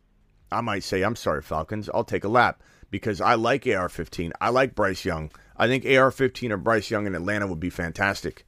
And this Cardinal team is going to want out of this number 3 pick because if they're not going quarterback, this is the most valuable pick in the NFL draft right now. These teams, the Panthers could trade down or something, and so this could become the most valuable pick. But right now, the Texans aren't trading. The Panthers probably won't trade. They want their guy. The Cardinals are the highest draft pick willing to trade that could get into one of the top 3 quarterbacks. This is the hottest commodity in the NFL draft, and if the Cardinals sit on it, they're idiots. But they're going to probably trade down. But the Falcons, I could see this. New England, who knows? Who knows? What if if I'm the Patriots? I know you've got a lot invested in Mac Jones, but like the Cardinals did when they had Josh Rosen, they just drafted Kyler Murray. They didn't care. 1 year later, they didn't care. They said, "This is our guy." If I'm the Patriots, I hope it's not Tennessee. Because I don't like that situation. I would love to see someone trade up at number 3 to take AR-15 and put him in a good spot. If he doesn't go 1 or 2. What is Tennessee going to do for their quarterback? My God, I think they're staying. They need something. They're standing pat. I think with Tannehill. I don't know. I don't know why. I mean, if you're Tennessee and you're starting Tannehill and you don't go after Lamar or something, then why on earth would you keep Derrick Henry? So that's why I think Derrick Henry's probably a very likely candidate to head to Buffalo still, or to head trade somewhere. Henry, or get rid of draft a rookie or quarterback and trade Henry. Yeah, at some point you got to do something, right? Is this Corey talking? Yeah. Yeah. Jonathan, you're live with Ron, Navy, Corey, and myself. What do you want to add to the conversation, pal? So going back to the Falcons and the Cardinals trade, I really think that there's a very strong possibility that the Falcons will trade up to that number 3 spot, but instead of drafting a quarterback, I think that we'll end up getting that Anderson guy from Alabama. I can see that happening. That would be crazy. That would be head scratchingly bad, I think. Oh yeah, I totally agree. Yeah. But with the way I'm starting to see, us lack so much on pass rushers, and especially the past 2 years. But prior to that, man, we've drafted D-line for like 3 years straight and got all of them wrong. So I'm pretty sure, if we traded, up in the draft, I think that's probably what would go down. That's what I personally think. Yeah. Ryan says using that nickname is quite. Oh, I already pulled that there. Sorry, Ryan. I'm not trying to offend anybody. I'm just using his nickname. Not to mention, I can't fit Richardson on the line, so I had to use his nickname. But I don't think anybody's intending to. I mean anything bad by that. Howie is unpredictable, and with all Eagles' recent signings on D not needing O-line or wide receiver, do you think now we're going after Bijan at 10? I mean, you still got some holes to fill, but I do think Bijan is a difference maker for this team. And if the Eagles draft Bijan, thank you for your super chat, Matt. Thank you for your super chat, Ryan. Thank you, Heating. Thank you, Matt G. Again, thank you, Denny. Thank you, Russian Collusion. Thank you, Dan Grimm. Thank you all for your super chats. I think if the Bears take Bijan at 4 or at 9, or if the Eagles take Bijan at 10, that's such a big difference maker. Or JSN to the Bears at 9. That's what's going to put these teams over the top. Like, and they're fighting for that. I believe both of them. I think these are the top 2 teams in the NFC. I think it's the Eagles versus the Bears. I know a lot of Niner fans are going to be upset at me, but you got a quarterback disaster over in San Francisco and a coach that doesn't know what he's doing when he talks about quarterback personnel. This guy's absolute the worst at quarterback decision making. Kyle Shanahan. This right here, Bears, Eagles are my top 2 NFC teams, and it's going to shock some people, and that's okay. That's why we play the game. We got Philly, they're going back to the Super Bowl. That very well could, obviously. But what I was saying was if they take Bijan, that's that difference maker. Boom. They're the favorite by far. If the Bears take Bijan or JSN, then we got a 2-headed monster race between these 2 teams, and everyone's going to watch the Bears unleash holy hell on everybody. And the Eagles and Bears are the top 2 teams in the NFC. These are the top 2 teams in the NFC. Everyone's going to learn about it with the Bears, but everybody better accept it with the Eagles. And these Eagles, cry babies out there. The people crying about the Eagles are just, you guys are looking at a team that's going to have a stronghold on the NFC Championship appearance, being in the NFC Championship game probably 3 or 4 times out of the next 5 years. That's how strongly I feel about this team and the core of it. So it's going to be who's going to be in that battle with them every single season over the next 4 or 5 years. The Eagles didn't. You see people say things like, oh, the Eagles are falling apart. You love to see it. Look, they're not falling apart at all. Like, what do you get over yourselves, Eagle haters? It's unbelievable. It's unbelievable. Hey, people still doubting Jalen. Got a question. Do you think that the whole hold-up with the Green Bay with Rodgers thing is over the number 13 Jets pick? I kind of think it is. I think Green Bay wants that 13 pick, and I don't think the Jets want to give it up. But I think Green Bay holds the cards because Green Bay can say, fine, you don't want to give us the 13, then you don't get Aaron Rodgers. And we're still going to go with our quarterback, and Aaron can either retire or he can sit on the bench as a backup. I think Aaron Rodgers has the word. I think he has a lot of say-so in this as well. I don't think Green Bay has him by the balls like that. Well, here's what I think. I think there's part of everything that everyone's saying is going on. It's not one or the other. There's a little bit of negotiation with the 13 pick. What I'm hearing, though, is the first rounder is conditional. Maybe they want I don't think the 13 pick is a sticking point from what I'm hearing right now. They probably asked for it. The Jets are not giving it up, I don't think. Should they? If the Green Bay Packers had the balls to push it to that, I think they should give it up because they got to move on with this thing. But at the same time, it sounds like it's a conditional first rounder. The other the main hang up I'm hearing, Ron, is that it's about the compensation if Aaron Rodgers walks away after 1 year. And not to mention that they don't have to do it right now, so they're trying. Both sides are just trying to squeak out a little extra value in the trade, and so they're just kind of no one's rushing it. The Packers need the second rounder that they're getting from the Jets in the 2023 draft, and so I think ultimately the Packers are not going to call their bluff. because they want the draft capital to spend right now. They also want Aaron Rodgers off the books. There's a lot of reasons that the Packers need this to get done before the draft.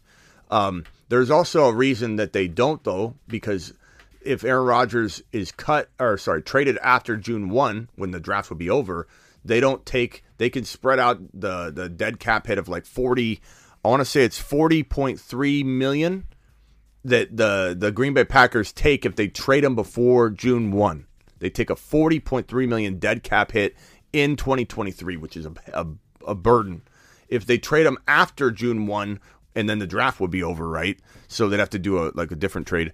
It'd be divided into like 15 mil and 24 mil over 2 years. So it depends how the Packers want to take that hit. They may want to take it all in one lump sum, get it out of the way, have a growing pain year with Jordan Love anyway, and then walk into 2024 with a fresh, financial book. But what I'm hearing, to answer your question, what I'm hearing, it's about the compensation. If Rodgers walks away, the Jets want more in return. And it would be later picks in 25, 24. It would be later picks that they get back. Like I imagine like a third or fourth rounder or something. If Aaron Rodgers stays for 2 years, then they don't get that. So that's what the hang-up is reportedly on. But you never know, bro. We could hear tomorrow, because we don't hear the details. We could hear tomorrow that the Jets are like, or the Packers are like, we're taking the 13 and we're not doing it at all. We could hear that. We could. It's certainly possible. That's what I would do. But I'm nobody. Yeah. Yeah. Let's see here. What else we got? Let's go over to the Bruce. The Bruce, you're live, pal. Hey, Smitty. Quick Brucey. question. Do you think the teams that need a quarterback and they think they're going to draft one, do you think that they're counting in Lamar as a rookie technically, even though he's one of the best? What do you mean? You mean is he like someone that they're like, you know what? Instead of drafting the quarterback, we're just going to go for Lamar. Yeah. Bruce is loose.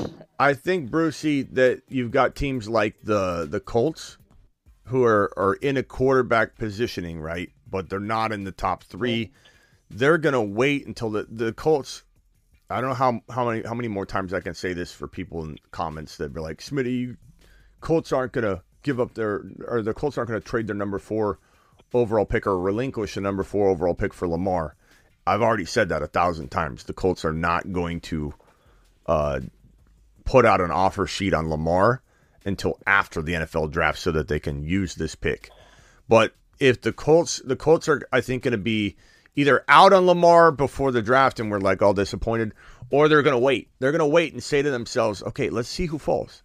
And if it's Levis and it's not AR-15, if it's not Bryce Young, then you've got a situation where the Colts might trade down on the clock, or the Colts might not go quarterback on the clock, and then that's a tell that they're probably going to look to offer an offer sheet to Lamar after the NFL draft. So I what you're saying, I think, is, and I think I'm confirming that the teams like the Colts are looking at that potential situation. Texans, I think they got their guy in mind. The Panthers, they got their guy in mind. It's just 3-4 territory where you have teams that are looking at Lamar. Maybe the Falcons could either trade into 3 or go get Lamar. They clearly don't want Lamar. Titans might be considering trading up or going Lamar. We don't know. The New England Patriots, same thing. After the draft, of course. They don't want to surrender this 14 in that relinquishing of 2 first-round picks in exchange for an offer sheet on Lamar that gets rejected by the Baltimore Ravens, and therefore the offer sheet's rejected. Lamar goes to the Tennessee Titans. The Titans relinquish their first round pick in 2023 and 2024. They don't want to do that. Nobody wants to do that. New England doesn't want to do that. They want to get this draft out of the way. No one's even offering Lamar an offer sheet anyway, so no one's in a rush to say, oh, we got to do it before the draft. We got to unfortunately surrender this 14 overall pick because we're going to lose Lamar. Lamar's not going anywhere because Lamar doesn't know what he's doing. He doesn't know what he's doing. He doesn't have an agent. And the best example, and we heard this all over like NFL Network, and it's all true. Like Odell Beckham Jr. was at these owner meetings with his agent, putting out this vibe that this guy's got a market for him. Unbelievable. What is Lamar doing? Literally sitting at home, addressing things on Twitter the best he can. I mean, in his defense, he is representing himself. He has no team to defend him, so he does have to put these tweets out himself. But it just looks like a shoddy process where you question the guy's decision-making ability when he thinks he can navigate a $250 million deal by himself. Like, I don't know if anybody's watched, like, what was that that show on HBO with The Rock? He played an agent. Or Ari Gold in Entourage. Like, agents do a lot. There's so much more than just being the person that takes your money. And it's like agents do things for you. You call them when you're in trouble. Like, there's so much. Like, someone like Odell, if you went to Odell and said, hey, Odell, why don't you just become your own agent? Odell would be like, I don't want to do any of that stuff. I want to focus on football and be me and let my agent take care of all that. We'll get a bigger contract so that it pays for my agent. Like, if you're Lamar, you walk in and say to somebody, this is what I would do. Lamar won't do it because Lamar won't save face. Or he won't, or he wants to save face. He doesn't want, he's too stubborn. But if I was Lamar, I'd walk into to whatever situation that you're going to walk into and say, the contract's going to be a little bit more because now I'm paying an agent. Fine, Lamar. Fine. Let's just get it done. That's what the Ravens would say. We'll cover, how much are you paying your agent? What if we paid that? What if we upped the contract so that got paid? I don't understand it. But yeah, Bruce, I think there are teams like the Colts later in the draft, the 1-2 and whoever trades into the 3 pick, they won't be going for Lamar. Russian. I didn't know if they were gonna rush it or they're gonna be like, you know what, we're gonna consider him as a rookie, but after the draft. Russian Collusion, appreciate your $5 hauler. Smitty, how far from 20K? I believe today we're at, what are we at today? I think we crossed a little threshold barrier on the show here. We are at 17,901 subscribers. So we crossed over the 17.9. So we're on our way to 18K. I imagine by the end of the month we'll be at 18K because we need a 99 more subscribers to get to 18K. And quite honestly, I could see us easily 2.4 timesing this number at the current growth rate if we don't even grow faster. So we'll be at 40K by this time next year, hopefully, on the channel is my lowball projection. But of course, we're going to shoot for the moon. We want to be at higher levels than that. We want to be at 25K by the start of the year.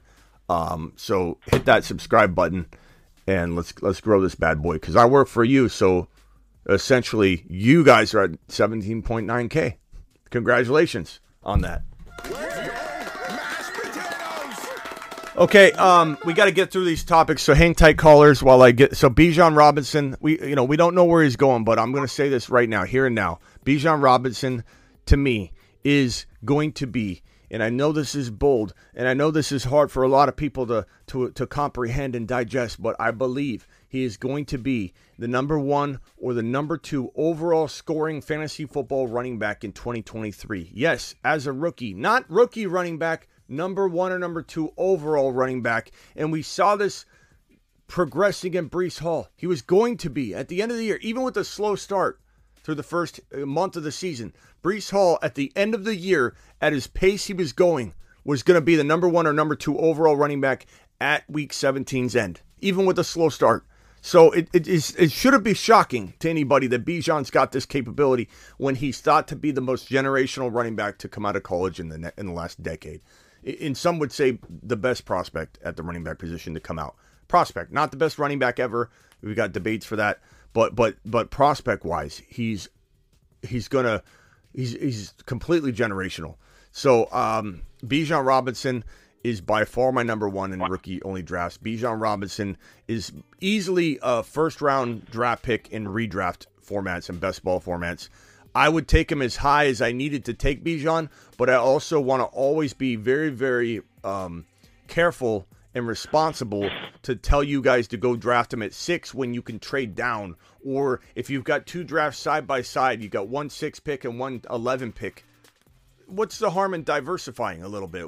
What's the harm in going Cooper Kupp in your 6 overall pick and going Bijan in the 11 spot in your other draft? Diversification's good. Doesn't mean that I personally wouldn't go Bijan more times than not, wherever I had to, best ball, you can't trade out of your draft slot. So if I'm sitting at 6 or 7, I'll take Bijan. I could care less what people think. It's the guy I want.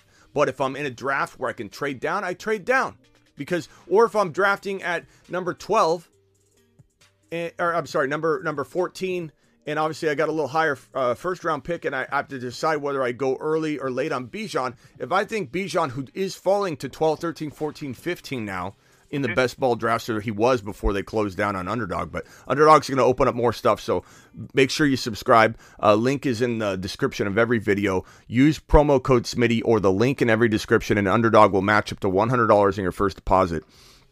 But he was slipping, and he will continue to, I think, until draft day, and we know his landing spot, into the 12, 13, 14 range. So be smart and try and capitalize, because if you get Bijan as your second drafted player at 14 overall or 15 overall, you are in such better position to dominate and win your league, because you're going to have a different wide receiver than you have down lower if you do that. So Bijan, absolute monster. Let me get through these real quick, and then I'll open up the Q&A or the topics for everybody real quick. Charbonnett.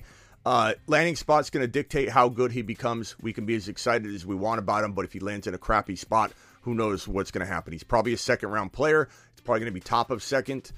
Could it be to the Bengals at pick, what do they have? Pick number 28? Sure, they could take him. Could the Philadelphia Eagles take Bijan?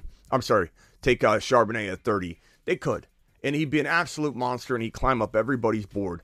But probably looking like he's going to be, if I had to guess, a second-round pick, similar to where Javonte went at the top of the second round.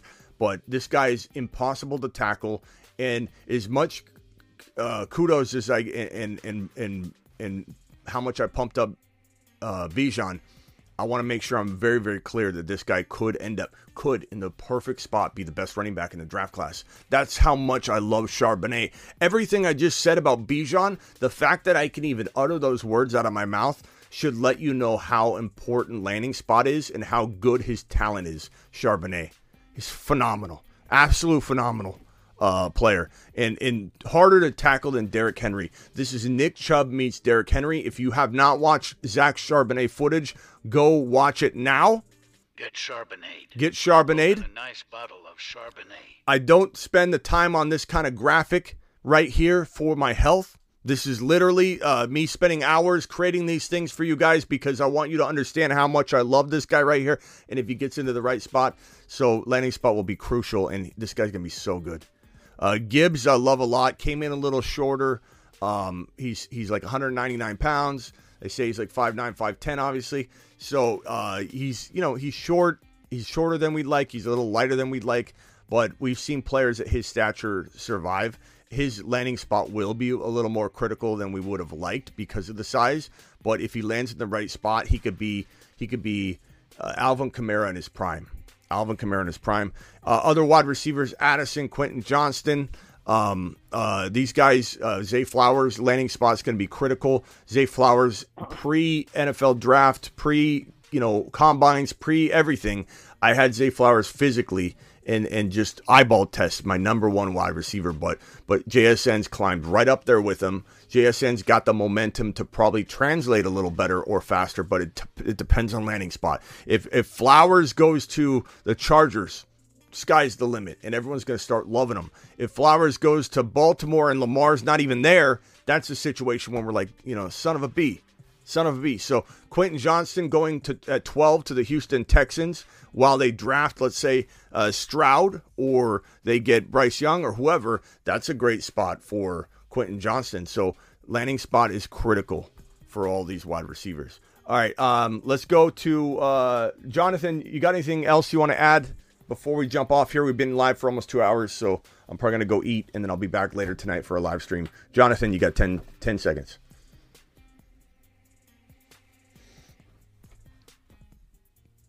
Jonathan, you're on mute, probably. Maybe you fell asleep. Ron Navy with a $20 hauler. Smitty's mom should call up Lamar's mom and show her how it's done. That's right. My mom can return a year-old piece of meat to the grocery store and tell them it tastes funny, and they'll give her the money back by the end of the conversation. Maybe my mom does have a role in this. I hope Underdog does Superflex or something. I'm something I'm lost without being able to draft. Yeah, they should have a super flex, and I'm hearing rumblings there might be something going on. So hang tight on that, Ron. And Ron, appreciate that $20 hauler. I got batteries. I got bad news.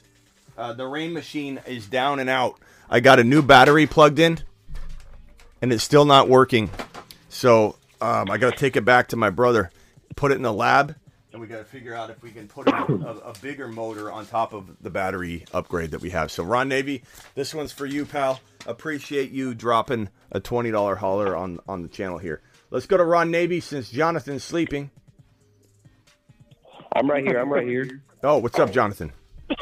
What's up, bro? Sorry, man. I was talking to the wife whenever you were calling my name, and she was talking to me about something, so I got distracted there for a second. No problem, bro. What can we do for you?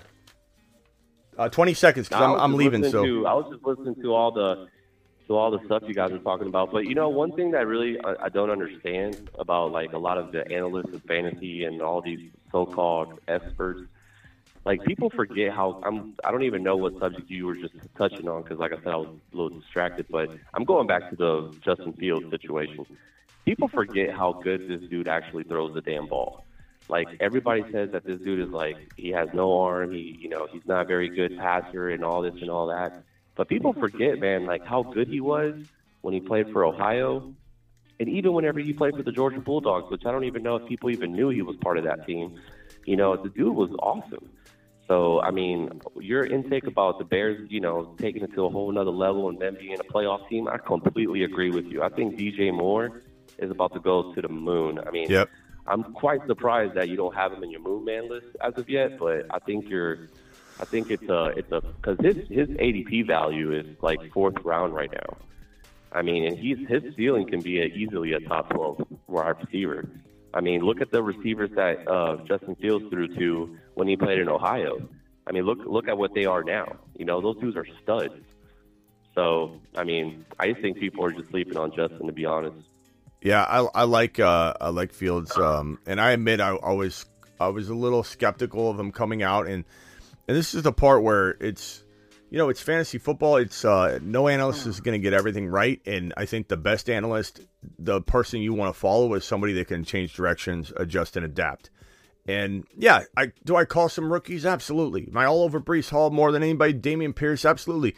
But was I skeptical on Garrett Wilson a little more than I should have been? Yeah. Was I skeptical on Fields a little more than I should have been? Absolutely. But the thing is, you adjust and adapt. That is a strength. It's not a weakness. It doesn't mean you're backtracking. A lot of people say, Smitty, you're backtracking on this now, huh? I see. No, that's called being a realist. It's called being a human being. It's called taking accountability, and it's called recognizing when talent rises. And rookies aren't always easy to see coming, even if you're the best scout in the world. The best scout in the world didn't see Tom Brady coming. The best scout in the world didn't see Kurt Warner coming. Kurt Warner, the only one that saw Kurt Warner coming was his coach. His own offensive coordinator didn't want him in the game when Trent Green went down. And you go watch that movie about him. What's it called? The American Underdog. It's like just such a great movie. But so we can't all be right on when we see guys rising up, but Fields is special, and Fields did so much on the ground and carried this team on his back, so much so that he got hurt, and now he's being gifted the most upgraded team I've seen in a long time since the New York Jets. In that one season with the draft, the free agency, the Jets turned their franchise around, but they didn't have a quarterback. The Bears are doing a similar job, near as good of a turnaround, and they've got the quarterback. So the Bears are taking everybody by storm, and everybody that's trashing the Bears, they're forgetting. They're running their mouth right now and forgetting they have the number 9 overall pick. So what people say about the Bears right now is going to be different than what they say once they draft Bijan or Jaxson, Smith-Njigba, or even if they go defense and they take Charbonnett around 2. I'll still be completely on board no matter what they're doing. They've already built an absolute conglomerate. Speaking about adapting and changes and all that, I know you were very high on ETN last year. You spoke a lot about him, but this year I feel like you've been kind of quiet on the man. Is there a reason behind that? Because I feel like his ceiling is actually higher this year than anything. I like him. I haven't put anything negative out on him. I haven't pumped him up as a moon man because he's already getting drafted really high. I think the concerns, if I was to be honest about concerns, because there are, is that this is a running back by committee mentality that they've got there right now, and they've verbalized that. They've shown that through history, the staff specifically. So, I'm a little worried about that, but at the same time, this is Trevor Lawrence's guy. He trusts him. The team trusts him. He can be utilized in a way that even if he's not on the field first and second down all the time, actually that keeps him healthy. I don't think he should be on the field on first and second down every single time. I think that's frustrating from a fantasy perspective because we will see other players score touchdowns. And Hasty breaking off that monster run right before Etienne really got going and on his horse. It was that was Etienne's touchdown. That was Etienne would have ran that the same way, probably faster, probably quicker, stronger. And it's you watch it and it's frustrating. So there's those concerns with Etienne, but at the same time, the offense is on the up. Trevor Lawrence is going to take a big step forward. They're going to spread the ball around a little more. And spread the field out, which is going to open up lanes. The A gap's a little bit more open. The B gap, the rushing lanes, the receiving lanes. The concern I have with Etienne is he's the best receiving back in his draft class, and he's a top 5 to 7 receiving back at the National Football League level already, and they don't throw to him at all. They don't throw to him at all. They don't even attempt to throw to him.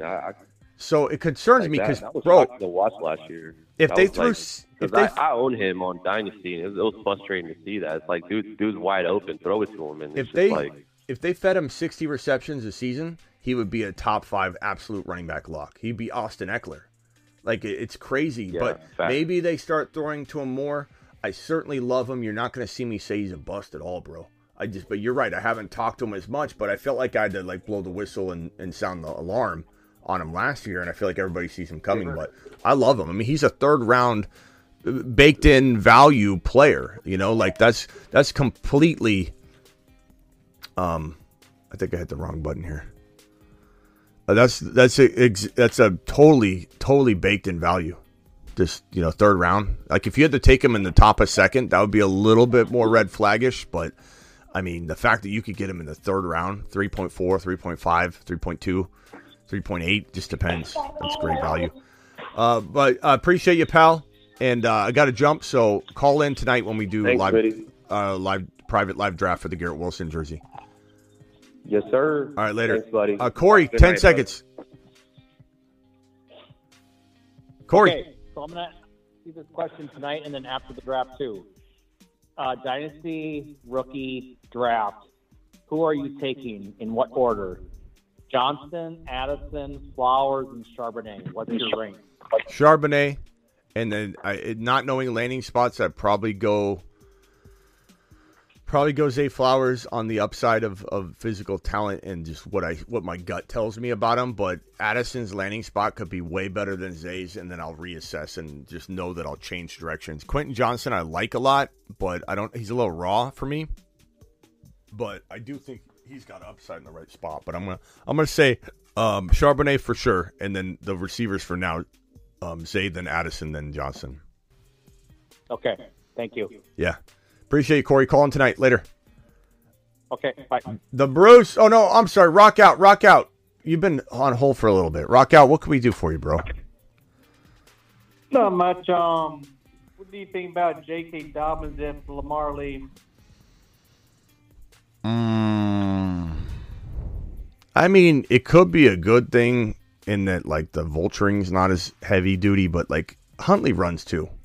So I don't know that it changed. I think, if anything, at the end of the day, when we talk about Lamar going to the New York Jets, which he's not going to go to the New York Jets because Aaron Rodgers is going to the Jets, but before we talked about what would that do for Breece Hall? And what I said was, and I think this is very, very, very, very true still today for me, is that you'd rather have the offense moving the chains and getting in the field, into the scoring position, even if there's a expensive vulturing. You know what I mean? If you had no quarterback and you had to go with a Baker, you had to go with someone like that, who cares? At that point, your offense isn't moving the chains. But But Lamar might move the chains more. He might vulture, but at least you're in scoring position a lot. So Brees would be okay. I think Aaron Rodgers is way better than Lamar for Brees, but my point being that I don't know that JK's better with Lamar gone because of the threat of vulturing with Lamar there. I think that they ran the ball a lot.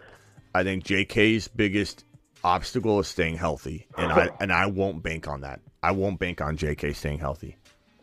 I like him a lot, but he's always been a guy that I've thought is a very good talent, but I think with that offense potentially folding, I don't know. And they're weird with their running back room.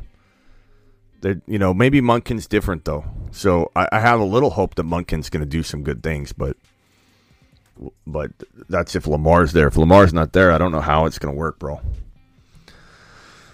Yeah. Rock out. Appreciate you, man. Anything else you want to ask since you've been sitting on hold so long? And if the Saints don't really draft a running back and Jamal becomes a starter, if Kamara gets suspended, what do you think about Jamal Williams? I think Jamal could have 10 touchdowns no matter what. I think he's thought of as a touchdown specialist, and I think the Saints will feed him. I don't think Kamara is going to get the goal line work. But it doesn't mean Kamara is not a great value in round 9. Doesn't mean Kamara won't have 8 touchdowns. Doesn't mean Kamara will do well at all. We don't know. He kind of dropped off last year, but was it situation? Was it? I mean, tough to say. I don't think Kamara. When I watched Kamara run, I'll say this: I didn't feel like he had lost a step or looked bad. I felt like he was, for some reason, not trusted. For some reason, they rotated other running backs with him, even when he was on the field and capable and willing. I don't know if there's something else going on, but I don't feel like his talent level has dropped yet. I think he's got one more year. I think he could be suspended for half a season or more or less. He could be suspended 4 to 6 games at the rate the NFL punishes players. So I love him in round 9. Absolute smash in round 9. And that's somebody that is very critical on Kamara, as a person.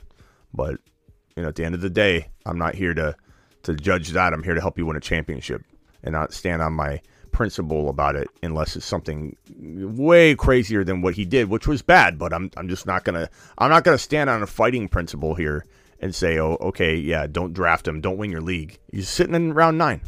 People can make their own decisions whether they want to personally draft him or not. I get it and respect it, but I certainly am not going to not tell people he's a steal. By the way, we got Rock Out and Bruce on the phone at the same time. Are you guys gonna have like a snoring contest here? Who could fall asleep faster if we put like a jersey on the line? Depends what. Would all depend.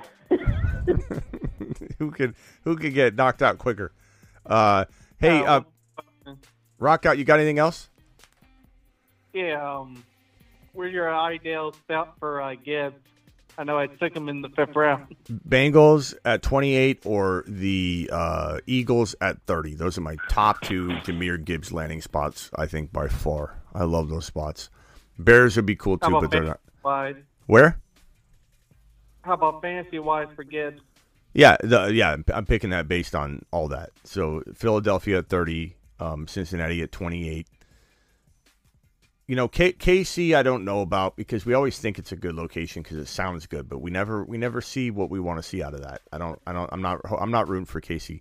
Chargers would be if they traded Eckler. I don't think they'd take Gibbs at 21, but if they had the balls too, I would really appreciate it and like it. But Gibbs is probably going to go no earlier than I think 27 to Buffalo, and I don't think he's going there. So he could be a 2nd round pick. He'll be a steal in the 2nd round, and maybe a team like the Cardinals get him. A team like, who knows? Because he's going to be at the top of round 2 with a lot potentially better options than if unless he lands in Cincy and Philly. New Orleans could take him if they expected bad things out of Kamara's situation, but I don't think they do. Jimmy G and JSN, no, God, no! Please don't put that out there in the ether, bro. Please, God, no. God, no.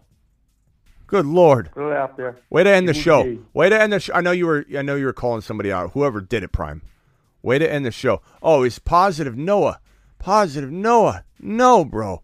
JSN to the Raiders. Man. Give Jimmy G the weapons he deserves. Good Lord, bro. No. Oh, God. Well, absolutely. Absolutely. Hey, Bruce, since I got you here, I got a real special animation that I'm going to play for you. This has never been played before on the show. This is going to become a staple moving forward. Bruce, people are going to beg me. They're going to super chat me $10, $20 to say, can you play the Four Horsemen video clip? Can you play the Four Horsemen video clip? Please, Smitty. Here's $10. Take my money. Play it. Brucey, this is because of you. This name was coined by the Bruce. I give you the Four Horsemen. I give you the Four Horsemen. Jamar Chase, Kenneth Walker, Breece Hall, Joe Burrow, all from the 1.1 draft slot. The Four Horsemen ride 4 horses all at one time. Giddy up.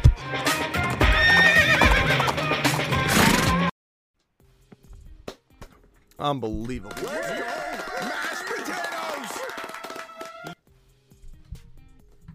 Best strategy from that 1.1 spot on the planet. Hodge should stop comparing guys to Kamara. Dropping fire. The old Kamara, bro. God, can you imagine JSN to the Raiders? Oh, my God. Just cringe. Just striking through my body. Okay, Rock Out, I appreciate your call tonight. I gotta go. Thank you, pal.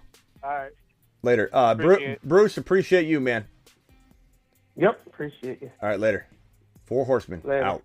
Ron, final thoughts? Ronnie boy. You got me with my mouth full. I was eating. Let me guess. Steak. Dinner. Steak and potatoes. Steak, yeah. Steak with some onions and That's all garlic. Ron eats is gourmet steak, and he's like a king. Ron, any final comments before we jump? We'll be back tonight to do a private Garrett Wilson jersey draft.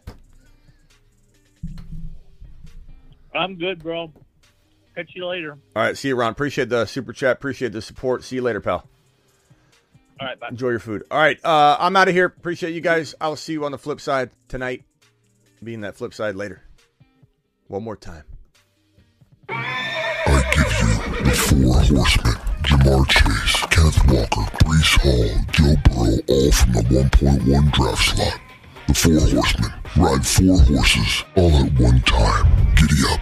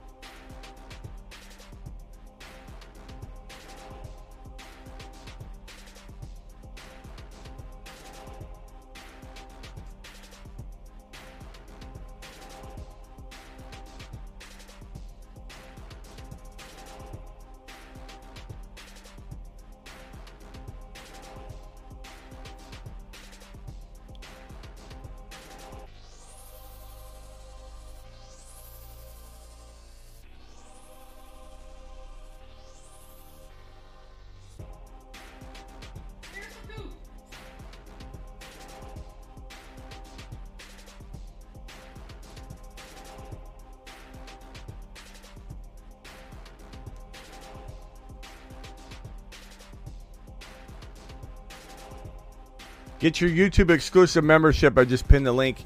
$1.99. Help support the channel for $1.99. A measly $1.99. You get the green name, all the emojis. Drop some emojis, people. Let people know what they're missing out on. Let's drop a Bijan emoji. Bijan emojis. Let it rain. 4 Horsemen. Let it rain. I'm dropping the 4 Horsemen emojis right now. 4 Horsemen. Here we go. 4 Horsemen emojis. Drop.